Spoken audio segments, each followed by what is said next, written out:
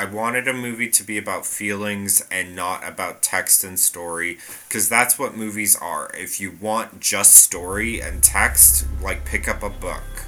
Movies are about feelings.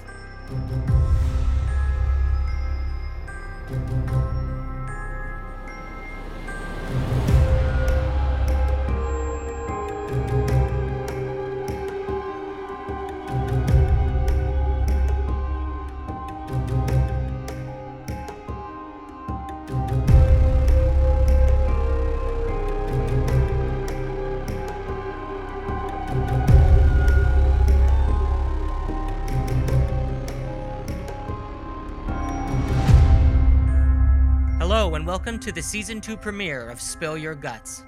I'm your host, Kevin Lane. For those of you returning to the show, thank you for your patience during our hiatus. We took some time to work out Season 2 and get caught up with both our new guests and their work. There's a lot that goes into bringing you up close and personal with these incredibly talented artists, from booking and research to recording and editing. So we took some time to recharge our batteries, watch a ton of terrifying, nerve-shattering films, and sat out an incredible lineup for our sophomore season. And those of you who are new to the show, thank you for joining us as we continue to explore the works and lives of the people that help us to find illumination in darkness. Without further delay, I am proud to present to you our first episode of Season 2 of Spill Your Guts. Few mediums can capture the abstract and often contradictory nature of dream logic the way film can, particularly genre film. Anyone familiar with the works of David Lynch knows this well. And to define dream logic, perhaps Lynch summed it up best when he said, "Cinema can say abstract things. It can say things that are difficult to say with words. And sometimes, if I'm lucky, ideas come from those types of things in the middle of the story. Things that are difficult to say with words." Occasionally, a filmmaker comes along who takes all the preconceptions we have about our beloved genre and flips them on their head. By ditching the safety nets we're used to, the tropes, the narrative beats, in this case, the score, well, all bets are off. We're now in the hands of someone who wants to show us things we may not understand, but if we can be open to it and connect with the film on its own terms, the results can be nerve-shattering, which is exactly what has happened with the new film Skinamarink. I sat down to watch this movie knowing next to nothing about its premise or style. I just knew that its eerie poster, a child sitting on the floor, his back to us, in a blue-tinged dark hallway, the image upside down, and the title which touched on childhood memories of sing-song that shouldn't be unsettling, but is when placed in this context, had me more than a little intrigued. This isn't a film you watch. It's a film you surrender to. The film's creator is Kyle Edward Ball. I highly encourage all our listeners to watch the film, it's available now on Shudder, before listening to this discussion with Kyle. Skinamarink is an experience you want to have with as little knowledge of its machinations as possible. Kyle and I explore his love of 70s cinema, both genre and otherwise, why a filmmaker's influences might not come from genre filmmakers, the impact having his movie leaked online before it's released had on the film, and making a movie that is deliberately loaded with contradictions. So, turn off the lights and throw in some public domain 1930s cartoons, and let's immerse ourselves in the upside-down world of Skinamarink with Kyle Edward Ball.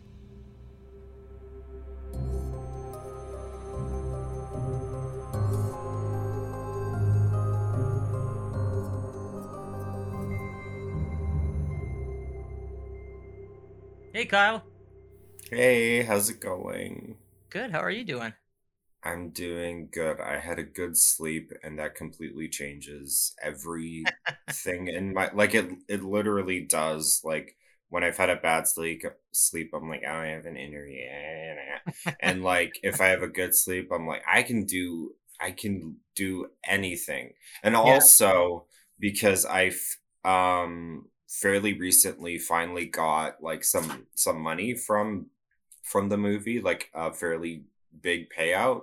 Not that's like nice. not like huge, like when you see the 2 million box, like that's not all Yeah, going to me. yeah, But you're not, like, that's but not I in your got pocket, yeah. yeah, but I got a reasonable payout that I could finally go on Amazon and buy some blackout curtains, which I've wanted forever. So, And which are they doesn't helping? sound like it. Pardon? Are they helping? I not they come on Wednesday. Oh, you haven't gotten them yet. Okay. Yeah. I can relate to that. I'm like a terrible insomniac, and it's just I have the worst time sleeping. Yeah. So it's sort of I'm content if I get 5 hours of sleep in a night. That's Oh, wow. yeah, yeah. That's just I have trouble shutting off the old noggin. Yeah. There's pills for that, I'm told. Uh, so I guess you're kind of getting onto the tail end now of a pretty long kind of press tour and such, right? Like talking to all kinds of different, doing all kinds of interviews and stuff. Yeah, it's been amazing. So Kate at IFC Films, so she dealt with all the PR, and there was other people obviously helping too, but she was like amazing at PR. Like if let's say I had booked a day of interviews and said like sorry, I have another meeting with a production company that I can't get out of, can reschedule, she would be able to do it. Um she was good at like the public relations aspect of it too. Like one time for an interview, it was a typed one, and I sent her the questions back, and I had did a follow-up question when it was late and I wasn't feeling good, and the my answer comes off kind of snarky, and she's like, Can I suggest an edit?" And I'm like, "Yeah, you can just take that sentence out, whatever." So she's great, and in LA at the event she was amazing. It was awesome. Now, I mean, Skinamarink is your first feature, right? So Yeah. this is your first time doing, the press kind of thing. Have you enjoyed it, or do you find it is it kind of out of your comfort zone, or how has it been for you?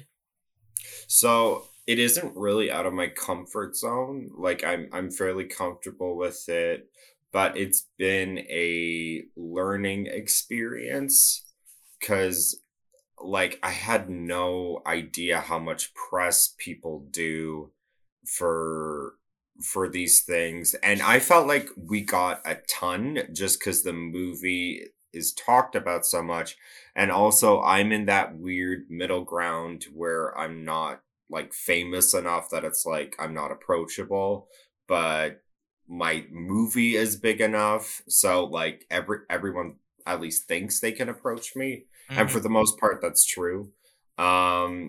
Yeah, But you're doing this just show, so yeah, and like but also like one thing is like there's only so many different questions you can ask about yeah, a movie, right? yeah. So a lot of the same questions come up, and after a while it's like you have a memorized script, and after a while you even get better at giving your spiel.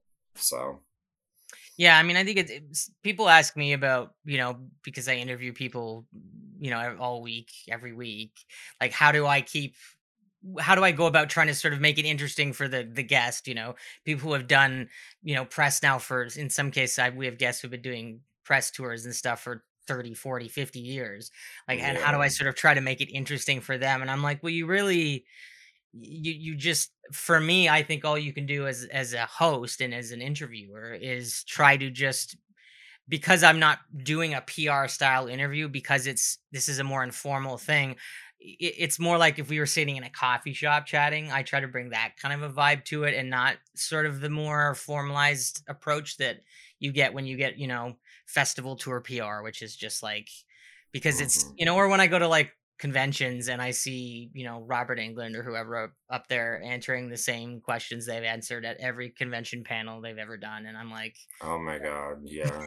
I'm doing I'm doing my first horror convention. I don't think I can say which one yet cuz it hasn't been formally announced, and I think okay. they want to make a big, but it's going to be in the summer, and I'm really excited about that. So, yeah. Have you like attended one before? No, I No. don't go out that much. You're an inside person. Yeah.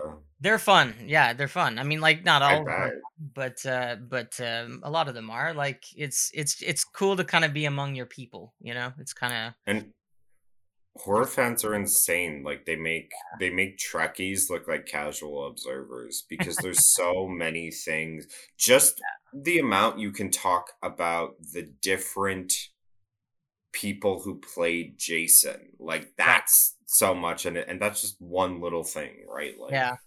Now, when did you sort of first start to develop a passion for the horror genre and for genre films?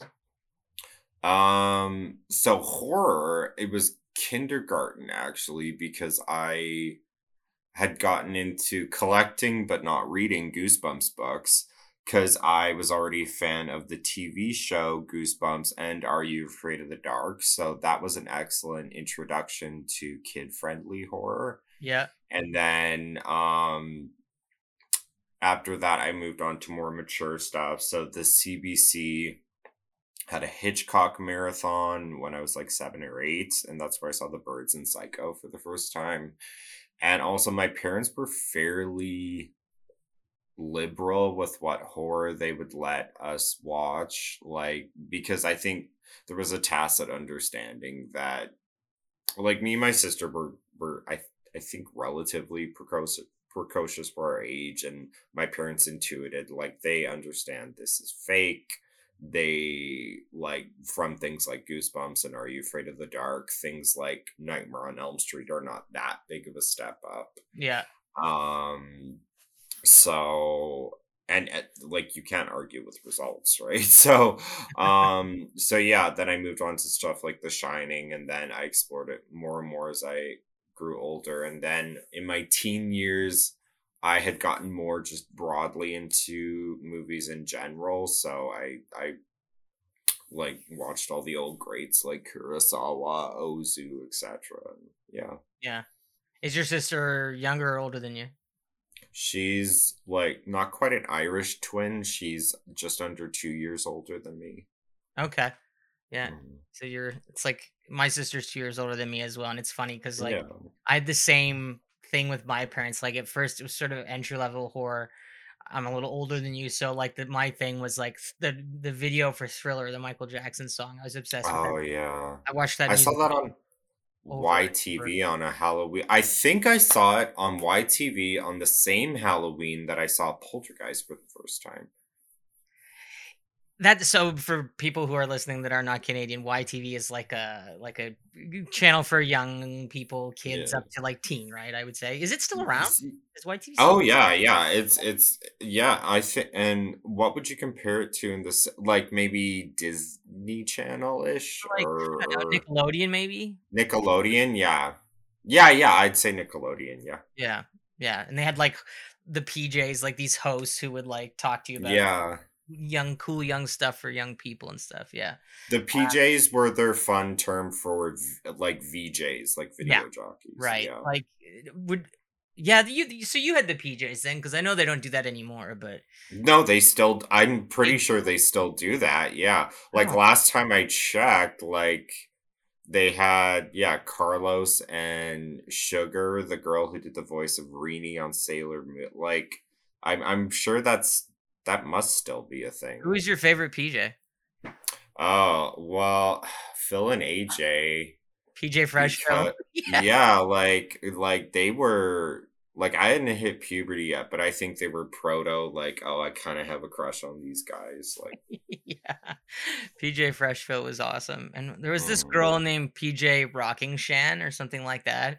She used to, there was my favorite one, the other one I go back and look at now because it's so fucking weird and crazy, is there was this one called PG Katie's Farm. Did you ever see that? Yeah, and she had a little thing. I have a story about that too. So when I was a little Weird. kid, because American culture is so entrenched in Canadian television, I assumed all television was from America because most of it was. And then I was watching her show and she would read fan mail and she got a letter from this kid who said, I'm moving to America, so I won't be able to watch your show anymore. And she's like, oh, that's such a shame. You won't be able to watch YTV because you're. And then that was oh, this is a Canadian some Yeah. television that I like is from Canada. I'd like, yeah. There was a cartoon I used to watch called The Raccoons, and it was Yeah. I remember when I realized that they didn't have it in the States. I thought it was like, a huge deal. I mean, to me it was. So I just assumed that it was an American thing. But of course, when I look at it now, it's pretty Canadian. It's like about Yeah, it's a forest and yeah, yeah, and if you look at other content too, like it was available in the States but didn't take off, like Sailor Moon was on, so a big thing, Sailor Moon was put on after school, like the prime time for watching it, and in the States I think it was on at like 9 p.m. or something. So it really took off in Canada in a way that it didn't quite take off in the United States. now Like it let was a huge thing here. oh Yeah. yeah, massive, massive. And it's funny because Hmm. I was thinking about, because of the title of the movie, obviously. Hmm. For me, it immediately the connection is Charlos and Bram, Yeah. which is Canadian, correct? Yeah, they're Canadian. Yeah. So does that title, have you noticed it has a different connotation for Americans than it does for Canadians? Because Canadians immediately connected to Charlos and Bram.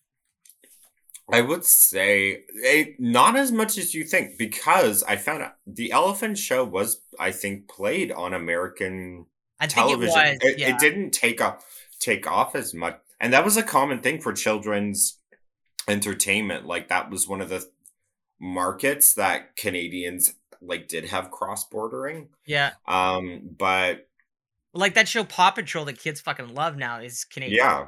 Like Oh, that. I didn't know Paw Patrol was. Yeah, yeah. Yeah. I have a friend, so getting to this age where it's like my friends are having kids, and I saw my friend Kyle. It was our first, like, the pandemic's over, I'm gonna visit you. And or maybe it was before that, I don't know. But so he picked me up, we went to get food, and then we got to his place, and it's like, okay, before we start drinking and hanging out, we have to watch Paw Patrol with my son. Did you like it? Yeah, it was fine. I have two nieces and they're 6 and 8 now, but so I Mhm. had a lot of exposure to things like there's this show they used to watch. What was it called? It was like a very musical show. Fuck, what was the name of it? Um Yo Gabba Gabba? yes, that was it. Because they would have celebrities on, like they had Yeah, Shiny Toy Guns and Sarah yeah, Silverman, yeah, and yeah. yeah, Whenever they wanted to watch that, like, I hate to admit this because it's probably weird, but I actually had fun watching it with them because the songs were catchy and there was yeah, celebrity, like Tony Hawk would be on it, and I'd be like, yeah. "Do any of these kids know who Tony Hawk is?" Like Well, they do now, yeah, now they do, right? yeah, because he's taught them a song or something. But I remember when Shiny Toy Guns was on, they had to change because they'll say the name, and sometimes for the bands too. But for the Shiny Toy Guns, they had to change it to the Shinies because Toy Yeah, Gun, when the right? Killers were on, they just said their names. The commit dies. No, it's just. Yeah, the Killers, and they were like Brandon, da da da, and they just said the names of all the band members. They wouldn't say the Killers. Are But you yeah, familiar with Roblox? no, Okay, so there's this version of Minecraft called Roblox that looks different and like they're kind of more Lego-y, but it's very popular with like really small children. okay. And it's funny because on it you can't swear and you can't even say certain words like murder or kill. So a funny thing about it is in the chats, kids have had to find funny ways around saying these words, and they're very clever. So I've never played Roblox in my life, but there's a subreddit called r commit die, which is a way of saying kill or murder that kids have figured out. And it's all screen caps of these like kids like saying these ridiculous things to each other. It's Yeah, like this unintentionally hilarious thing. Yeah. R commit die. that's amazing. I know, Mhm. yeah, like Minecraft, all that stuff is I'm afraid it's I'm too old for that, I guess. I don't know Did anything. you see the Minecraft trailer of Skinamarink? Someone did a No. crafter. Yes, I was like so honored. Some kid in Edmonton actually did like a Oh, Minecraft great. version. See, you gotta Yeah. love shit like that when fans of the movie are doing things like that. That's Oh gotta my be God. great. Yeah. It's amazing. The memes, even like, and usually I'm so sensitive. I don't like hearing people shit on the movie. But even like the exception is like some of the memes that shit on the movie. Like I I, You're like, I think if are you're at so least gonna be funny. funny about it, like, Yeah. And yeah. like there's this horror there's this Facebook shit posting group. I think it's called a Nightmare on Meme Street. And I was big into it forever, and then people started commenting on the movie and making memes about the movie. But then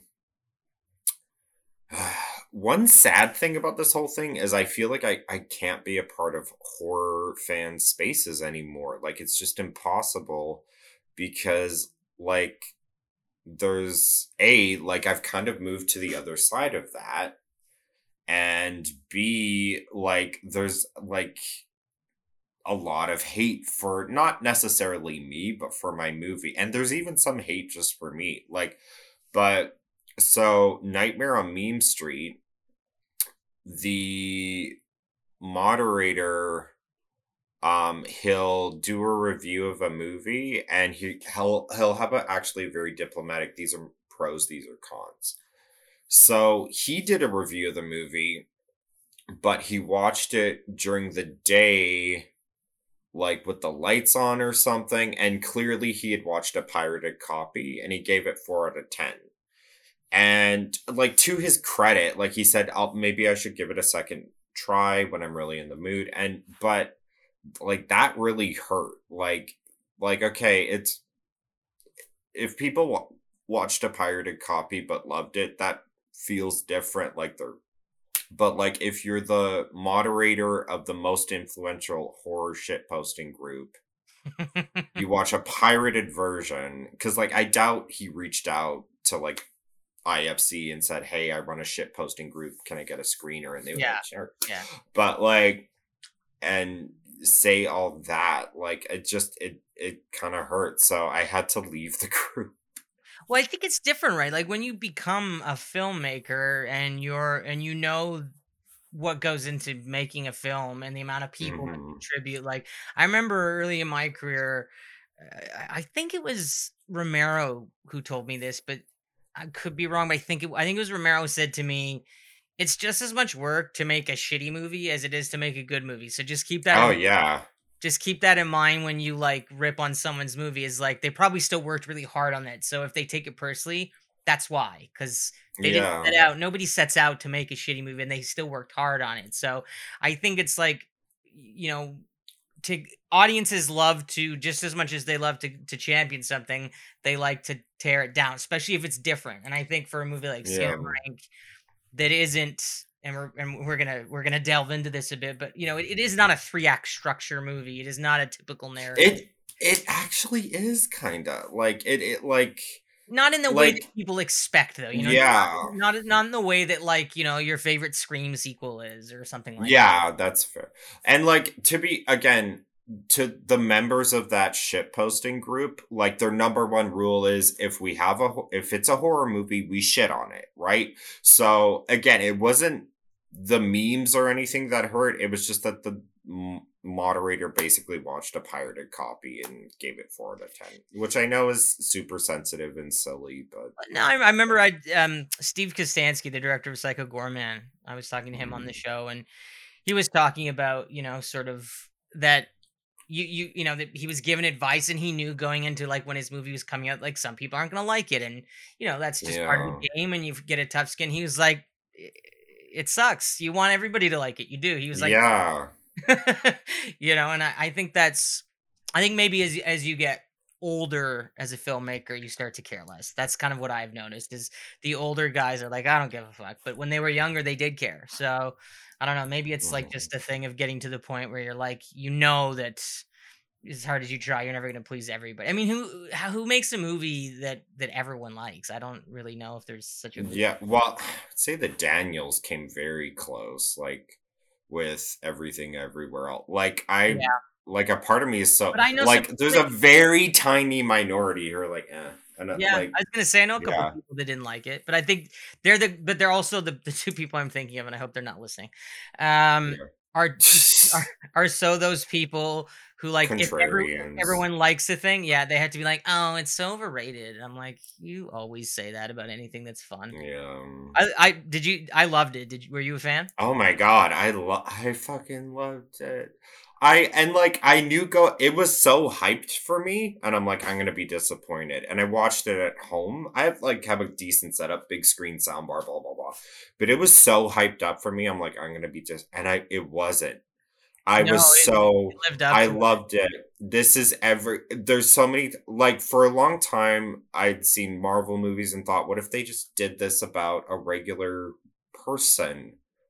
And they knocked it out of the park. I instantly felt when she says to her daughter, like, you never call anymore. Like, cause the whole movie, it's the daughter's thing. Like, you don't, um, like talk about grandpa about how I'm gay and blah blah blah, and you feel for the daughter, and then at the end she's like, "You never call anymore. When you do, it's only when you want something." Like I was like, "Oh I know. My yeah, husband and I were like roller coaster. And we were laughing, we were crying. yeah." Like it's just, and it was so fun as like a lifelong horror fan to see Jamie Lee Curtis get to do something Oh, so she's so fucking stupidly funny. yeah ridiculous. It's so funny. And then oh yeah, that was another the part where she's like vaping, like teaching Michelle how to So cute. vape. Like that was it's so sad because it's like in another universe, you two are a couple Yeah, I with know. fucking hot dog hands. There's a guy I can't remember his name right now. He's a gay like stand-up comic and like YouTube personality, and he did a Mhm. thing about the hot dog finger community and how this is the first movie to represent the hot dog finger community, and So it's a stupid. very funny bit. What Um, was the first movie you remember seeing where you like legit, had bad dreams from it, or like really actually affected you in a way that where you were like, holy shit, like that really nailed me? as far as content, like let's step out of movies and go back to Goosebumps. Fucking Night of the Living Dummy. Yeah, yeah, totally. Like he's and he was kind of almost like a proto like this will get kids ready for Freddy Yeah. because he's funny and like What's his name? right and Chuckles or something? slappy. Slappy, that's it, yeah, yeah. Slappy, fuck, Slappy. Yeah. And then as far as movies, ones that viscerally so The Shining did creep me out. Like Room 237 scene forget about it. But for one that really hit me, like I have a whole life story revolving around I only saw bits and pieces of The Exorcist on A&E one day. Couldn't watch the whole thing. My parents told me about the mythos of it, like, oh, when this movie came out, there was people fainting, blah blah blah, and had this fear of the devil for a while. And I was not raised religious at all, and like I kept just thinking about it, and yeah. Yeah, The Exorcist is probably when I ask every guest the first movie was that scared the shit out of them, and I would say The Exorcist is probably 80% of what people's So, response is. can I just say my take on why The Exorcist is so powerful is we've seen it copied a million times, and over the years, people have done good things about reinventing that and making it better, the demonic stuff. But a lot of demonic possession movies of the past 2 decades, they're also so like eye rolly and juvenile. Mhm. And The Exorcist is so matter of fact. It's so Yeah. realistic. If you take out the scenes that happen in the bedroom, it's a movie about a woman whose daughter is very sick and a Yeah, priest that like helps her through it, right? yeah. And the characters are so mature about things, like everything. That's why it works. It's hyper realistic. Yeah, when I mean, it's shot by, it's one of the '70s kind of, gritty, raw film freaking, that whole era of the French Connection. yeah, like, Yeah. he brought that street vibe to it that I think gives it, look at the characters in it, like, Ellen Burstyn's character, for example, it's such a dramatic, real performance. It's not a horror movie performance. Yeah. Like, like this is a woman who's like tortured watching her daughter literally going through hell. And like Yeah. the context of the actors, Max von Sydow, all of the other actors Yeah. who play it totally straight. They don't act like they're doing horror movie acting. I don't know how to explain that, but if you watch some movies, I don't want to name them because I don't want to shit on movies, but Yeah. you look at a lot of the kind of shiny Hollywood movies, a lot of like, like some of the Blumhouse stuff, whatever. There's a certain Yeah. style of acting that you see in horror movies. And I'm like, And they're playing it like a drama in the same way that Michael Caine in the Muppets Christmas plays it like great, yeah. there's no Muppets. And that's why that movie works. He's playing it Like they're like a actors. stage version of A Christmas Carol. That's why, and that's why The Exorcist works. They're playing it like a drama, like a movie, like Sophie's Choice or something, right? Like, I love that you just brought up Muppet Christmas Carol on this podcast. yeah. I never get the chance to talk about that movie on this show, but I love that movie. I love that movie. It's so great. It's a beautiful picture. It really is, yeah. I mean, and the rats are just great comic relief. Yeah. So who are some of the filmmakers that you sort of grafted onto as a young guy? Like when you started getting into the filmmaking process, who are some of the filmmakers that first grabbed your attention? So Kubrick, Hitchcock, Tarantino. Tarantino always stood out in my mind too because there were some names I always growing up thought like, the directors don't get as much fame or attention as they should, right? Right. But Tarantino was one when I was like a kid where you would see his name as if he was the star, right? Yeah. And everyone else was secondary. So, and then other people like John Waters, same thing, right? And then as far as more into craft, Ozu, like the way his movies are just so quiet but powerful, right? And Kurosawa, and then experimental people like Brakhage, right? Like Brakhage. I was so lucky that we had an amazing video store in Edmonton, alternative video spot that just had everything, right? And also a great like art house, cinema house, Metro Cinema, which actually when I was a kid was at a different location and but yeah. So like it's interesting to me because like you're not picking people like the typical masters of horror, Carpenter, Romero. Oh, don't get me. I'm just going because there's so many, right? Like Right. Carpenter, I love and probably would be in my top 10, right? Yeah.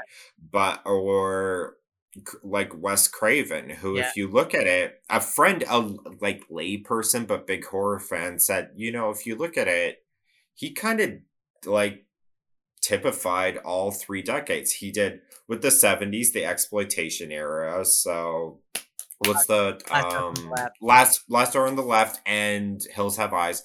80s, he started this is the kit like the slasher thing. Like he didn't invent it, but really with Nightmare on Elm Street, and then 90s with the slasher reinvention, right? With Scream. So yeah, he's pretty, and like he was, I think too, as a director, and I think all the great horror directors are like this. If you watch a Wes Craven movie, it's a Wes Craven movie. If you watch a Carpenter movie, it's a Carpenter movie. Carpenter especially, right? Like Carpenter, it's just down to the font, right? Yeah, and I mean, like you're talking about, John has such authorship of his films because they say John Carpenter's whatever. Yeah, whereas like I think that some directors now, I don't know, that sense of authorship I think is a little lesser for a lot of the films I've been seeing lately, where I'm like, nobody puts their name in front of their movie like that. Nobody kind of steps Well, up. I think Ari Aster, like even from his Yeah, debut, it but was, he's like oh, this he is an doesn't seem to want to stick with horror, right? He's like kind of gradually moving away from horror. It's like he kind of is like I wonder, do you think his next one's not going to be horror at all? I don't know. It doesn't seem to me like I'm Tony Timpone, he's the former editor of Fangoria, was talking about this, and he was like, I think the big difference between modern genre filmmakers is like when you talk about the quote unquote masters of horror, Carpenter, Romero, Craven, Toby Hooper, or Stuart Oh, Gordon. and Romero's he could have just made Night of the Living Dead and Dawn of the Dead and just walked away. Like for those two, he is the king. Yeah, Dawn of the Dead is anyone who listens to this show knows my obsession with that movie. I think it's like a perfect. Again, of a like perfect move. Those were perfect. Like this is the '60s, right? Vietnam, da da da da, and Dawn of the Dead is like there's like shades of Network before Network came out of that movie. It's such Yeah. a strongly this is the '70s take on the zombie, and again, very matter of fact about things. Yeah. Yeah, and it's you look at the start of that movie that opens in the newsroom and shit's hitting the fan and everybody's losing, Yeah, and just like it's the chaos that's sort of seeping in, and just the tone of the ambivalence people are already developing it's towards the it's violence. Watergate Yeah, and riots and yeah. oil embargo and airline jackings. But It's the it's '70s. like Romero is, I knew George as a person, and one of the things about George is a very political person, and so that's in his Mhm. work. So it's interesting that you're sort of picking up on how much of that was in George's Oh, films, because I think your casual moviegoer would go, "Oh, they're zombie movies," but if you really look at those movies, the zombies are they're entirely metaphors. They're yeah. not characters the way that Freddy Krueger or Jason is. They're just Mhm. walking metaphor. The people are always the real danger in Romero's movies, right? It's always the people But who fuck up and get I themselves. will say, like casual film are way brighter than we give them credit for. Like the things my boyfriend says, who's by no means a cinephile like me, but loves horror. Yeah. Like his, we talk. We always it always comes up when a horror movie from the '70s. We talk about, oh, this is so '70s. This is so the time, right? Yeah. Like, yeah, Is that your favorite era of genre yeah. film, the 70s? Yeah. Yeah, I would say potentially movies in general. And coming back to people like Ari Aster and like John, so I saw this article that said, oh, if you talk to Eggers or Ari Aster and they named all their masters, they wouldn't say John Carpenter or Yeah. Wes Craven. And I think, okay, like I just realized, okay, yeah, I skipped over those guys, but I wouldn't be surprised if they brought up Wes Craven or like I would be very surprised if they didn't love those guys as well. It's just they're taking cinema as a whole, Well, I think right? yeah, and I think horror fans in particular get very focused on their people, right? So if you're Yeah. a filmmaker, like for me, when I've made films and people have asked me, well, who are your influences? And I'll be like, well, I was really thinking about this scene from E.T. And they're like, E.T. That's not a horror movie. I'm like, why do you think that everything? I'm not trying to make Evil Dead. 100 other filmmakers have tried to make Evil Dead. You know what I mean? Like, so Yeah. you pull from all these things that are just part of your cinema lexicon, and they aren't all going to be horror. They're just going to be Yeah. things that made an impression on you, or visual from a visual grammar standpoint that you think are impactful. And like that goes back for all the horror like you think John Carpenter was just watching Roger Corman? No, No, he like was he was watching Howard like Hawks movies for fuck's sake. yeah, Like, right? Like yeah, so no, it's totally true. Um, so at what point in your life do you kind of remember making a decision like, hey, I think I want to make movies for a living? Like, when did that oh hit you? my like 7 and maybe even but like I think at some point when my age was single digits my parents explained what a director was and I said I want to do that and my mom claims it may have even been earlier than that Wow. we were looking through for finding props for Skinamarink. My mom had a box of keepsakes that we looked through to find toys that we could use for the movie. A lot of the toys you see in the movie, those were literally me and my sister's toys. Um, and I found she had kept not all of it, but like keepsakes of like this is their homework and assignments from like K to like grade six. And there was one thing from I think grade one or two where I said I wanted to be a movie director. Wow, Yeah. that's funny. So Because it's when I was a kid, there wasn't DVDs, right, at all. So mm, there wasn't this kind of access to the filmmaking process yeah. that young people have now, and I think, it's so fortunate for you. And also, like, if you wanted to, like, I was shooting stuff with my dad's, like, camcorder, like, Super 8 stuff Yeah. as a kid, but, like, I didn't really get how movies were made until I think when I was, like, 10. Somebody is a or maybe like a garage sale or something. I got a book that had like behind the scenes stuff from the Oh, making of, cool. yeah, Raiders of the Lost Ark, and I was like, so that's how they do all this shit. And I was amazed, and it was like, now I have to know everything about this. And I remember because at first I thought I wanted to be an actor. That seemed like because that's what you Mhm. see, right? When you're a kid, Yeah. you see the actor, and I was like, oh, well, that's what I'll do. Um, When I was very young, my grandparents only visited once. They lived in they've since passed in Ontario, and so I think I was maybe 4 or 5. They took the family to my first IMAX movie at the time it was called the Edmonton Space and Science Center.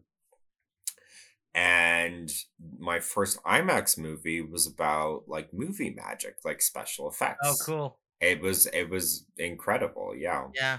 Yeah, I remember I got a hold of this documentary about it was about Tom Savini when I was Mm. young, like, I don't know, again, like 8 or 9, and I remember watching that, but I didn't understand the way, like, because he was talking about how so he was in Vietnam, and he was talking about how he saw, like, real gore, and how, Oh. like, how that translated into when he was making these things, that there was a part of him processing sort of, PTSD by recreating this Oh. and how triggering that could be, and so I think that was too heavy for me at the time because I just wanted to be like, well, how did they make heads explode? And he was talking about all that, Oh. but it's We always saw stuff like that. yeah, Yeah. totally. But it was amazing to me to see.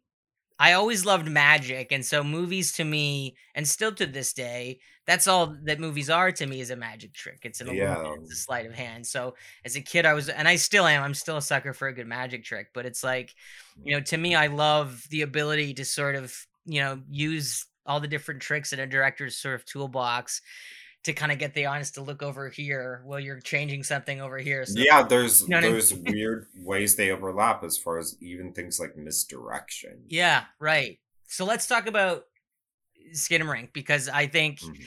one of the things to me that so I caught sort of a little bit of buzz about the movie, but then I stopped it. I was like, I don't want to hear any more about this movie because I'm interested. And I've kind of taught myself to do that now. I'm not really big, even though I run a podcast, I'm not really that into social media. I don't like, I hate spoilers. So I don't watch Mm. trailers. Like, so if I catch, like, if my favorite is just talk to my other friends who are filmmakers themselves and they recommend shit and I watch it. And it's the Mhm. best way to me because I like to be surprised. So I'd heard Yeah. stuff about Skinamarink and like I remember there was an article about something about a screener leaking or something, and you mentioned that earlier.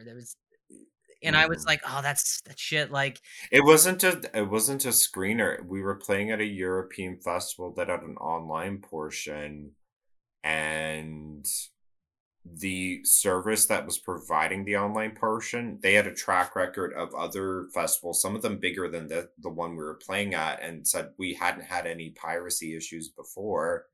And so the festival reasonably thought, okay, it's secure, right? And then, but the thing is, if you have anything online, if someone's determined enough, they can find a way to pirate it, right? So, yeah, like so how long before you were planning to actually release the film or hit festivals and stuff did that did the movie get leaked? So we had premiered at Fantasia, and Okay. from Fantasia in I think it was July 25th. And from Fantasia, we had a very positive response. And shortly after that, Jonathan Barkin, one of our executive producers, had sent it to Shutter, and they fell in love with it right away. That's when they wanted it to be a Shutter original. Okay. And so it wasn't that long after Fantasia. So about sometime in August, I think I had a Zoom meeting with them, maybe early September. They said, yes, we want to make it a Shutter original. We love this movie. We don't know how big the theatrical will be, but regardless, we want to make it a Shutter original. And we want to release 2023 Halloween, the coveted Halloween release, right? Yeah. So that made me so happy because I'm like, this is great. So the movie will play a few European festivals. Maybe I'll have to do a few interviews, but it'll all be quiet. And during this winter, I can start writing my follow up, right? And then we played at the festival in Europe in like around Halloween actually, and that's when it got leaked, and it just kept blowing up, blowing up, blowing up. And it sucked too because previously, if people had seen it at festivals or said anything nice about it on Twitter, I would always like it and retweet it.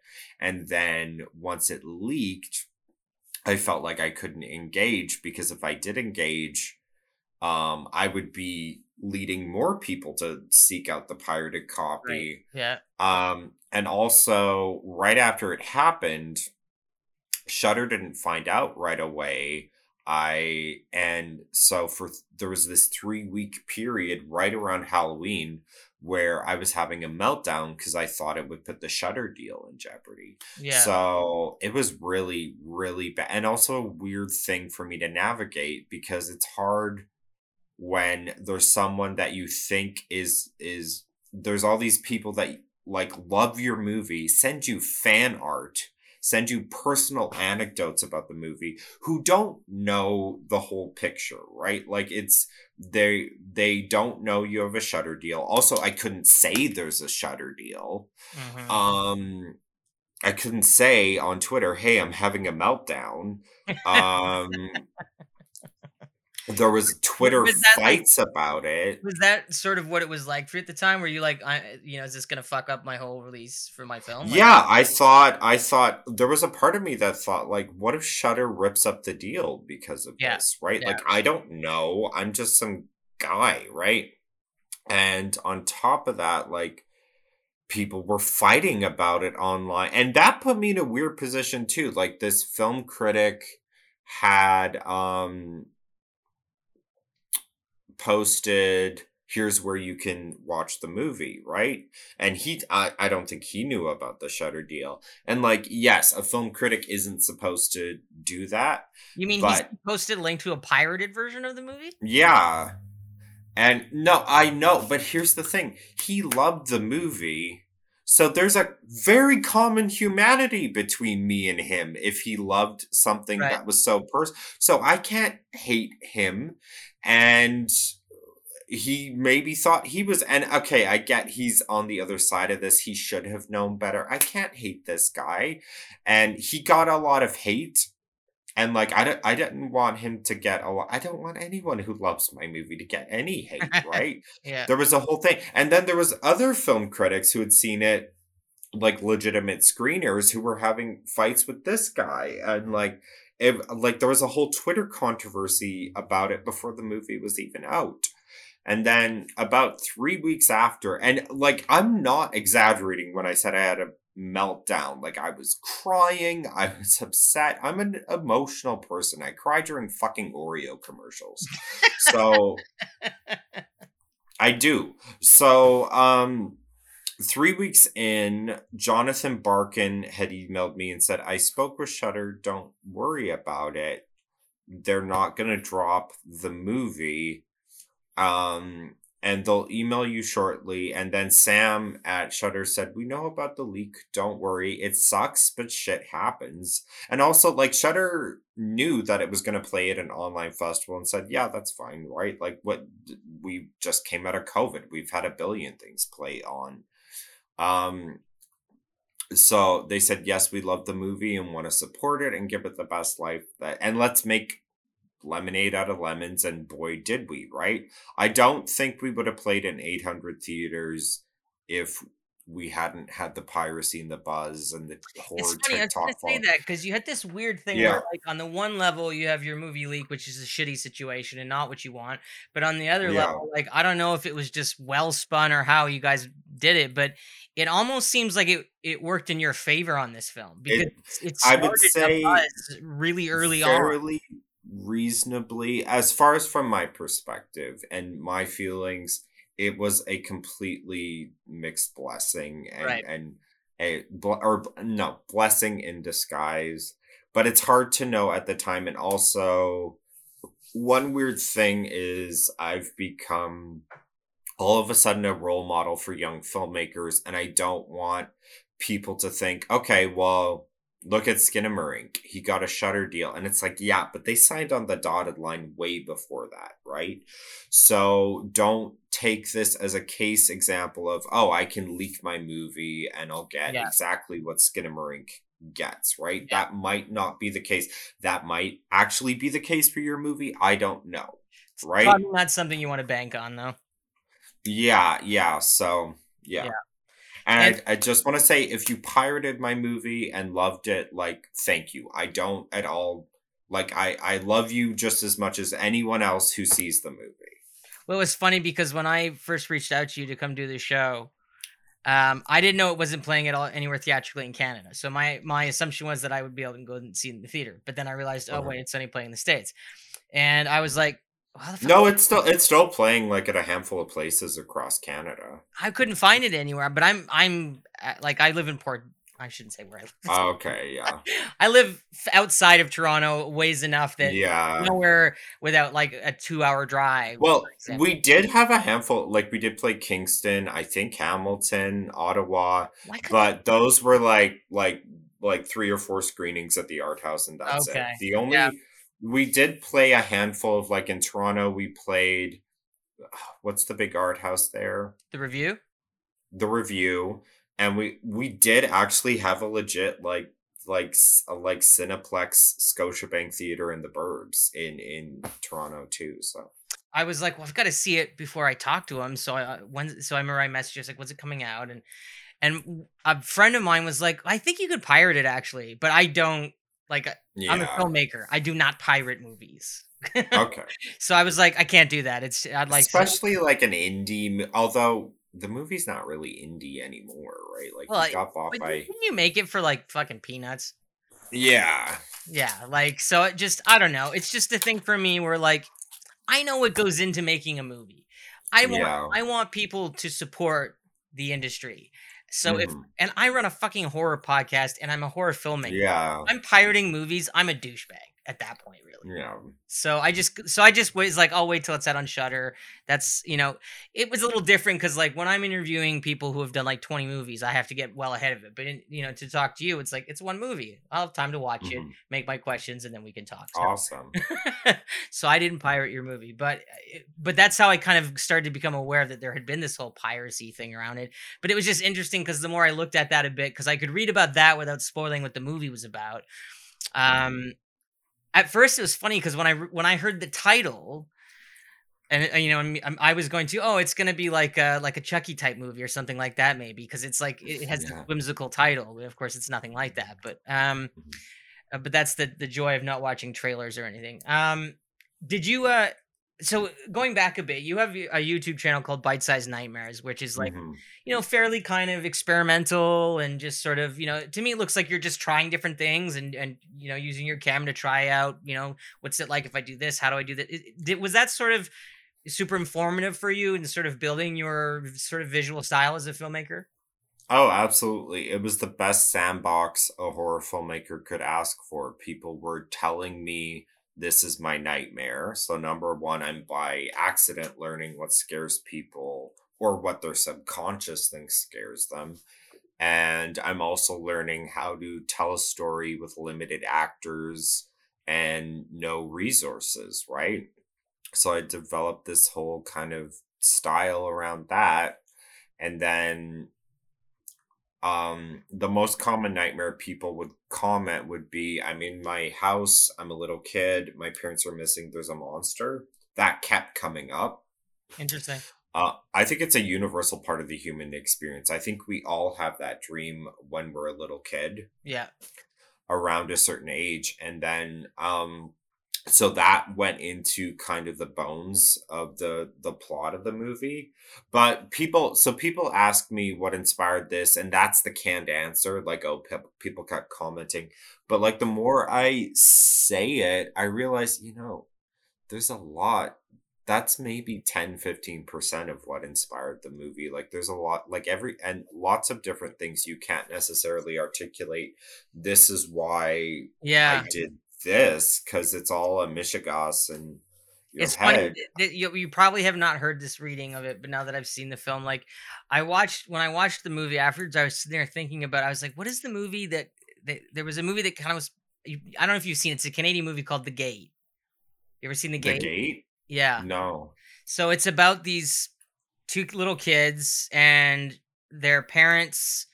They're a babysitter comes to take care of them. Their parents are going on a short trip, and then they uncover this gateway under this tree in their backyard that lets like these demons out. And for like a night, Oh. they're trapped in like this kind of void, this hellish void where things are happening. And their parent, the demons tell them that they killed their parents, and they see their parents die in front of them. And Oh.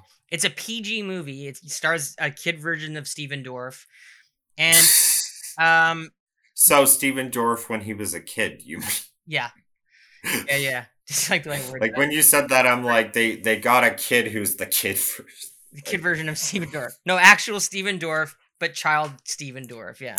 I'm not sure mm. why I said that in the most bizarre way possible. But the movie is essentially about these two kids trapped in this house that are seeing and having they're hallucinating things, and their parents they're told by the demons that tricked them into thinking their parents are dead. And so Oh. I was like, even though it's a much more traditionally filmed movie, in terms of the staff coverage and all that kind of stuff, I kept thinking about that movie watching this because I saw that movie as a kid and had this fear of being home alone and having demons tell me that my parents had died in a plane crash and you're going to be alone Oh. forever. And that movie triggered that for me. And I was like, this movie is going to do that to a bunch of little kids. You're going to traumatize. Oh. Aw. How do you feel about that? How do you feel about causing trauma to a bunch of children out there in the world? I feel good. It's everything a horror filmmaker wants. I think so. I think so. Because horror is a safe, like a roller coaster, a safe way for us to enjoy being scared. I'm afraid of so much in life, and horror has been a nice way for me to process my fear of the broader world. Yeah, catharsis.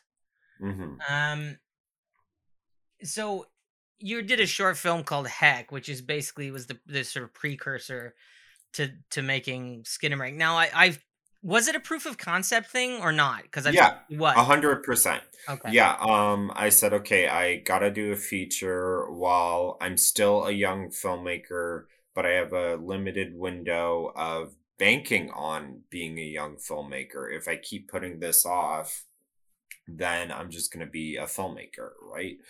So let's do a proof of concept. I don't know if I'm ready to make a feature. Also, I want to make a really weird feature, and it yeah, helps to have this to prove to others and to myself that I can do that. And let's make the proof of concept different enough from the feature that they can stand alone apart. And so Heck is a different story to Skinamarink in most ways. There's no monster, which is a big thing. The reasons that the kid is in the house are implied to, like very strongly implied to be different and sad, and yeah. Um but so I finished Heck. I was super happy with how it turned out. It didn't quite get a huge response, but I was happy with it and thought, okay, now I can do my feature. So I did. The pandemic was a blessing in disguise because I was laid off from my job and like thought, okay, I can collect employment insurance maybe for a bit, not too long, because at some point there's a moral quandary of, oh, well, I am kind of working, making a movie. Yeah. But regardless, I thought, okay, I can turn this into making a movie, crowdfund, and that's what I did. Now, when you shot Heck, because it was sort of a proof of concept, and because it's different, but it certainly has a lot of similarities to what ended up being Skinamarink. The Were there TV is the same TV in both of them. well, there, yeah. So there, in some cases, Yeah. there's even the same props. Yeah. Was there things though that you attempted or thought you would try in Heck that you're like that doesn't work, and therefore they didn't end up in Skinamarink? Uh Not that much, but there was stuff that I thought, okay, for the short film, because I'm not ready or don't have the budget, I'll do this. But when I get to the feature, I'll do this. So, in the feature, I'll hire real child actors to play the parts. And Heck, it'll just be all POV, and I'll put my voice through a voice synthesizer to change my voice to sound like a kid, and stuff like that. So yeah, yeah. So as in terms of like you make a proof of concept for some people who may not know this. Often the proof of concept is what you're going to use to go out and pitch, getting the money to make your movie. Was that how it happened here? You used Yeah, like Heck was featured prominently throughout all our grant applications, which we did not get any grants for. And like I was super heartbroken when we didn't get any grants. Like I put a lot into That's a applying for complicated those grants. process for sure. Been there, yeah. There was this one grant where my DOP had previously successfully gotten the grant, and also after that was a jury member on the board to approve grants. So he even vetted our grant application, and I dotted every I, crossed every T to get it. Like there is not much more I could have done to get that grant application. I had a literal successful grant applicant who was also a jury member vet our grant application. I had everything that was optional. I did, like there was an option, get letters of recommendation from other filmmakers. I did that. Like some fairly big names in Edmonton wrote letters saying here's blah blah blah. And still I didn't get the grant and was like kind of pissed. Like I'm like what more do I need to do? Um and interestingly, this organization that I had applied for, so many Alberta based and Edmonton based organizations have trumpeted the success of the movie. Interestingly, this provincial organization has been completely silent. Um, so yeah. But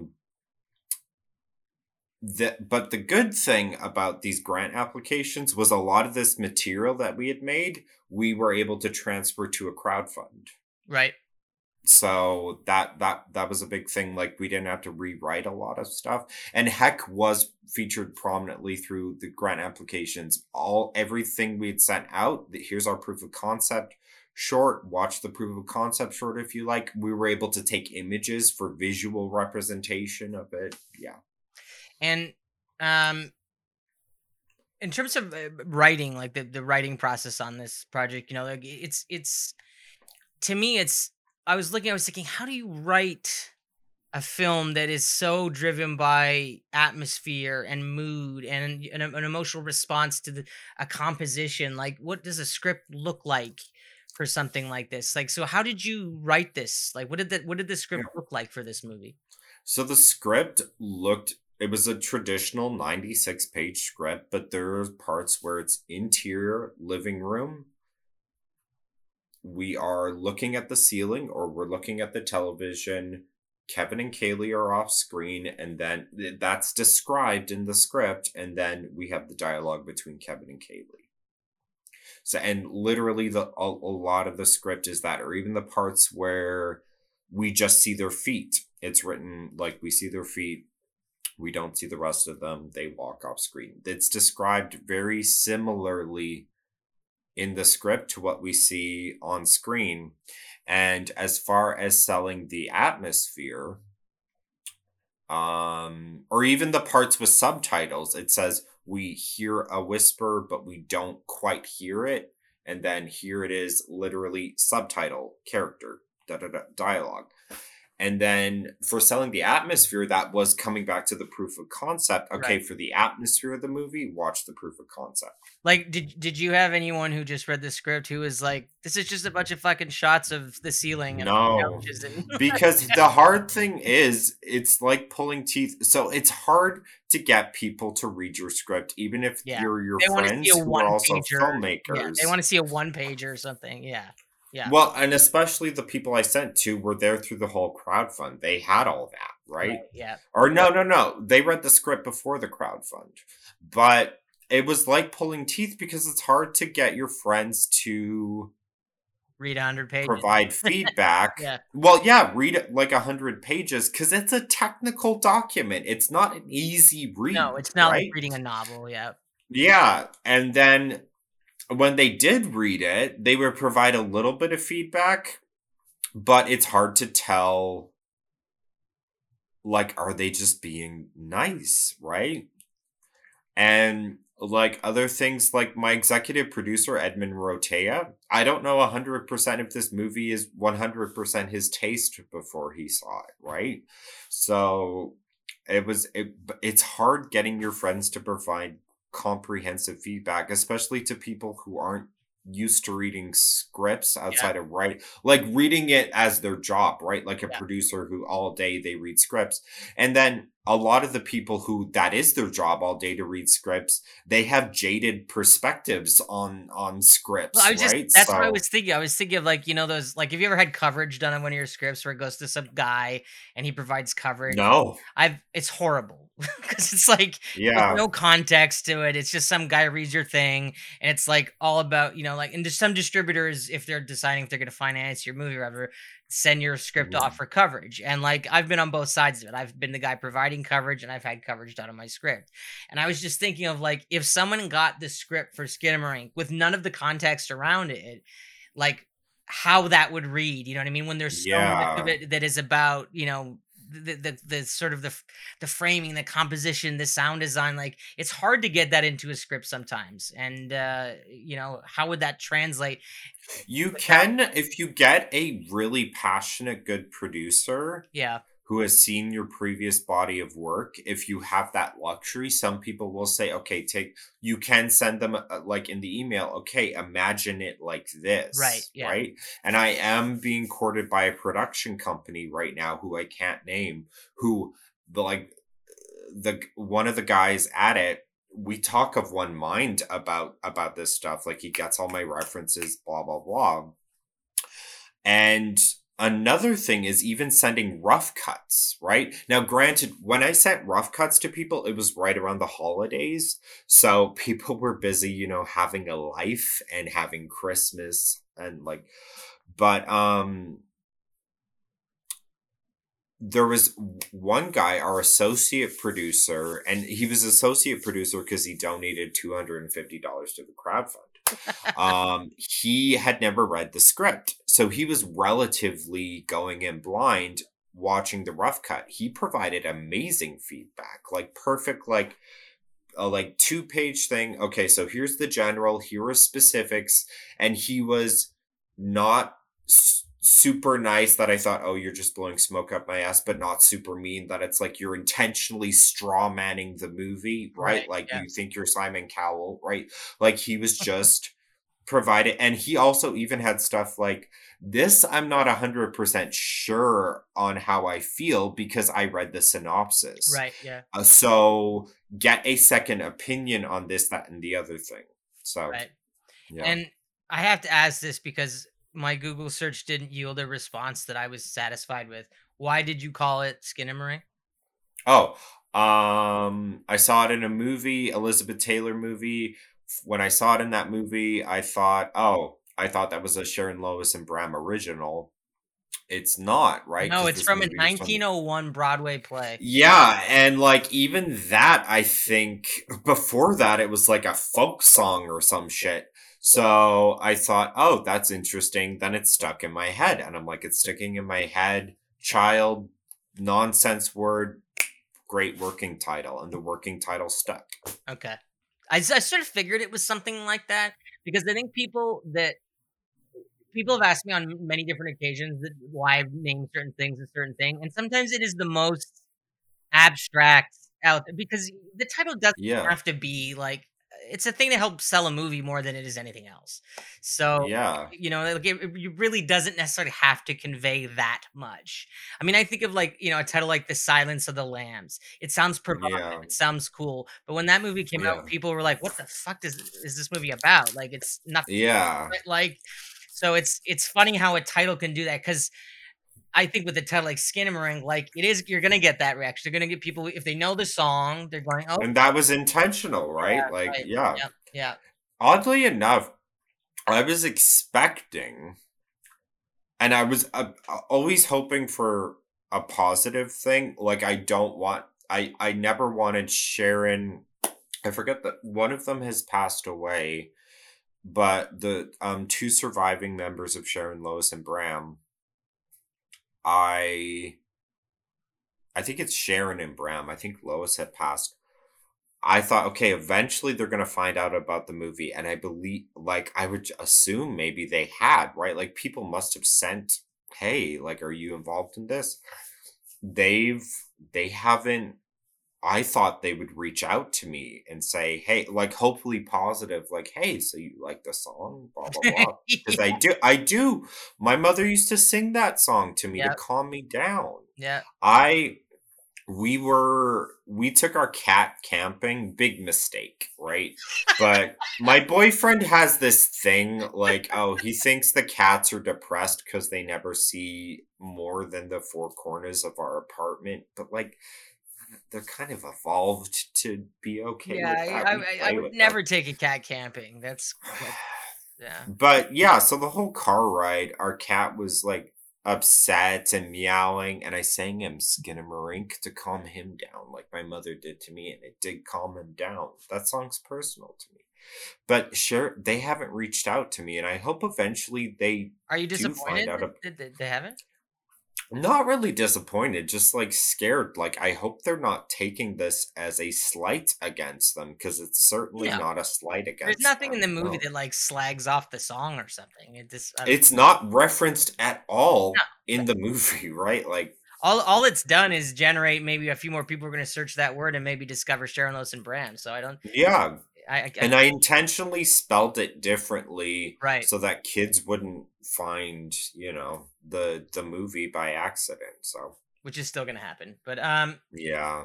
But um were you ever like because I'm thinking like so when I was watching the movie the second time, kind of, I'd seen it once, I kind of knew, okay, this is what this is, and this is not a slasher movie like because again, remember I went in pretty blind. So the second time I kind of was prepared for that, so I was sort of more ready for what the movie is and what the tone of the movie is, and that the fact that it's more of the way I described it. My husband had the perfect word for it. He said the whole movie is like this trance like state until you end up in this nebulous sort of oblivion. And I was like, that's a perfect way mhm, to describe the progression of the movie.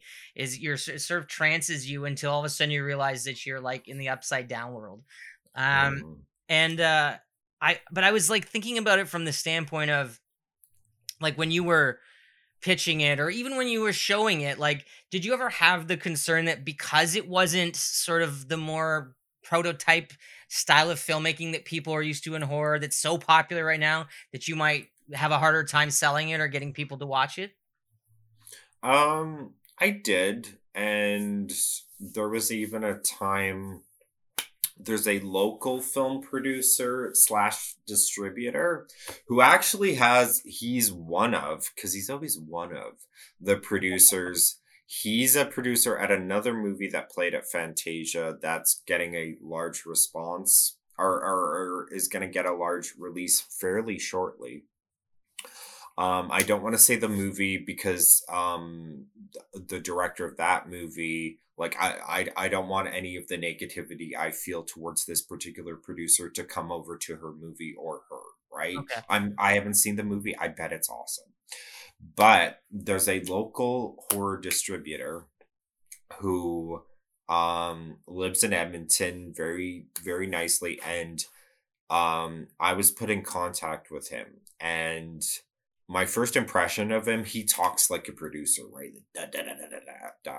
And I've seen through this whole thing, most producers talk like me and you, right? Like they Right. don't talk like that 1950s stereotype of the cigar chomping. Like a salesman or some shit. Yeah. Yeah, Yeah. some people do, like, I've seen that more with agents, and even 100%. agents, not so much. Like, even agents, not you're more likely to see, like, them talk like Anna Gasteyer's agent from Maria Bamford's show, Lady Dynamite, but I digress. They good show, by the way. So he watched the movie, and he got back to me, but here's the thing. He was clearly texting during my movie because he was providing live feedback while he was at 2 a.m., right? Right. Like live feedback about Are it. you like I'm put your like, fucking phone away and pay attention to the movie? put your fucking phone away and watch the movie. Is like, geez, so like, what a concept. But I think that's also a little bit of, a lot of people are going to be on your phone in any movie. And it's like, well, I'm not making my movie for those people, right? I'm the worst Second, person to be around for that. If anyone has their phone on a movie, I'm like, put your phone away. Like I'm such a dick to people. yeah. But it depends, right? Like a lot of times I'll watch movies with friends where we've all seen it a billion That's times, different. right? Like Yeah, me and my friend Kyle, we put on Fargo as a party movie because we both like it. And he's the same one who's Kid, Paw Patrol, blah, can you blah, blah. not like Fargo? My God, yeah. Well, so not a great party movie, but for me and him, great party. Like we're say, oh, son of a Gunderson. Oh yeah, like so stupid. So anyways, this producer guy, he finished the movie, he messaged me, and he kind of broke my heart a little. He's like, I think experimental cinema's dead. It's all on the internet now. If this was the early 90s, I would have picked this up movie right away. But this movie, I don't think it's going to be a financial success unless put some more mainstream stuff, particularly at the end and the beginning. He also made the suggestion, and he actually did. Let's give him credit. He had some good feedback. Cut it down to 100 minutes or got into a festival. We did, right? But even on that end, I said, do you think if I kept it experimental but got it down to 100 minutes, I could get into a tier one festival like Fantasia? And he's like, I think you might be able to. I don't think anyone's going to buy it. Wrong. Wrong, yeah. And so anyways, that was heartbreaking, but hey, we got into Fantasia, the rest is history. It's funny, Kyle. I mean, I've talked to I've been fortunate enough to get to talk to some of my favorite horror directors, like Romero, like Carpenter. Like I've gotten to work with some of those guys, and all of them have the same story of making a movie that everyone told them they were doing it wrong, it wasn't going to work, it was Mm. going to flop, da da da. And some of those Yeah, movies ended up being Night of the Living Dead, The Thing, yeah. Halloween. Like it's just you have to. I think if there's one thing I have learned about the film business is like get feedback, get opinions, and then also be prepared to throw them away because ultimately nobody really knows anything anyway. It, That was a hard thing too, because as previously discussed, I was starved for yeah, feedback. right. But then maybe I was, when you're hungry and you go grocery shopping, maybe it was that. You end up buying like 16 different types of candy because you're not sure which one you want. Yeah. Yeah, Yeah. no, it's true. I mean, when I was watching the movie, it was kind of a thing where for me, it was easy early on to surrender myself to the tone of the movie because I could tell that I was in capable hands. And I think for an audience, that's part of it. You look to the if you think this way, I guess, but subconsciously, this is part of what you do with any form of art is you especially movies, you decide early on if it's connecting with you, and if it does, then you surrender any stuff you have of like, oh, that, I don't really think it would happen like that, or the suspension of disbelief stuff, right? And with this movie, to me, it was like, okay, this movie is like more about how it's making me feel, which is a very and the things that was making me feel were very primal. There was something much more Yeah. lizard brain than it was intellectual. I wasn't That sitting was there. always the intention. I wanted a movie to be about feelings and not about text and story, because that's what movies are. If you want just story and text, like pick up a book. Yeah, Like that like movies are about watch a mammoth play feelings. or something. Yeah, yeah, Yeah, watch, and even Mammoth plays are kind of about feelings. Like that's the end game, right? It's a lot of dialogue to get you to the feelings, right? yeah, And not that books aren't about feelings, but it's like it's not a book. It's not a textbook. It's a movie. It's about feelings. yeah. And like you know, when I was watching, it was curious to me that there was moments where you had subtitles that I thought, what guided you to use subtitles in that way rather than just letting us hear, even if they were off screen, letting us hear the kids. So a lot of that was so people have asked me about analog horror, and I'm certainly not as into analog horror as I like, just because like I'm not into anything as much as I would like to be because I don't have time. But I do like a lot of analog horror, and that was something utilized a lot in analog horror, like because the nature of the audio would be so distorted but they would want to have titles, and I thought that would be so neat to have stuff where we understand someone's talking, but we don't understand them, but we do understand them, right? Right. It was a fun like that's in the script, right? I wanted to play with that. And I think it's interesting too to look at from the perspective of, if you think classically going out through the history of horror, televisions can be used Mhm. to create great menace, and they do in your movie. They do in a movie like Yeah. Poltergeist and Nightmare on The Elm Street, Ring. The Ring, Yeah. right? Like, what is it you think about TVs that allow them to be an object of menace? Well, first of all, they're ubiquitous in the 20th and 21st century, or even screens, right? What are we doing right now? That's a big part of it. And it's interesting. We only used practical lighting for this movie outside of the pitch black scenes. We had a sun gun with a blue filter. So a lot of the scenes in the movie were just using a television as the lighting source for an entire house or area. And the great thing was, coming back to the technical, because cameras have gotten so good, we can do that now. We Yeah, can yeah. light entire scenes based around a television. This is me being very, I don't know, like film scholarly, but I was thinking it's a funny thing in the movie that really the only window we see in the movie is the TV.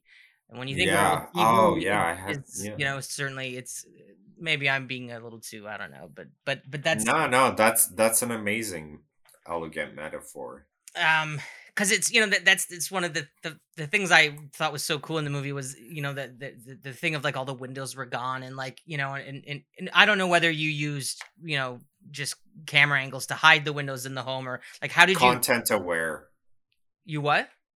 Content in Photoshop and After Effects. That's how we did it. We used Adobe Content Aware to Oh, remove it, okay. and we had to do extensive tests for that beforehand to make sure it would work. And Got it. yeah, Adobe's the unsung hero of some of this. I bet it's unsung hero of a lot of independent films for sure. A little bit of it, sometimes it was, yeah, let's just darken this hallway so we can't see the door, but a Like, lot how of much it when it's did you shoot mostly at night, or did you just blacken the windows and shoot during the we day? shot completely during the day in the summer. We had to black wrap the fuck out of that house. Yeah, okay. Gotcha. Um the whole thing with the kind of scan lines on the TV was an interesting thing to me because it's like, okay, that's interesting. So by leaving the scan lines in, it's a Mhm. reminder, at least to some people, that this is the view of a camera that we're seeing, not the view of a Yeah. character or the view of like an omnipotent kind of, sort of a God perspective that a lot of movies have. This is the view of a Mhm. camera. What was the decision that prompted you to leave it to have that scan line Oh, thing on the TV? that was accident. See, a lot of these things, there's a lot of things where people will ask me, and it's like, oh, like the interviewer will be like, oh, I never thought that's so bright. Some of it is just coincidences, and like filmmakers aren't always looking at every angle. That was just practical. That was, I think, basically the shutter speed angle that we were able to light for both scenes. Right. Like did you think But that's an interesting thought. Yeah, that's how a camera reacts to a television.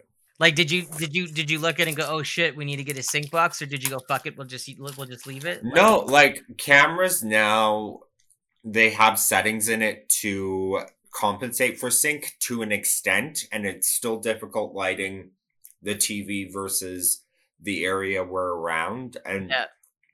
but it wasn't that big of an issue outside of getting, for the most part, getting rid of a lot of the very heavy flicker. Yeah.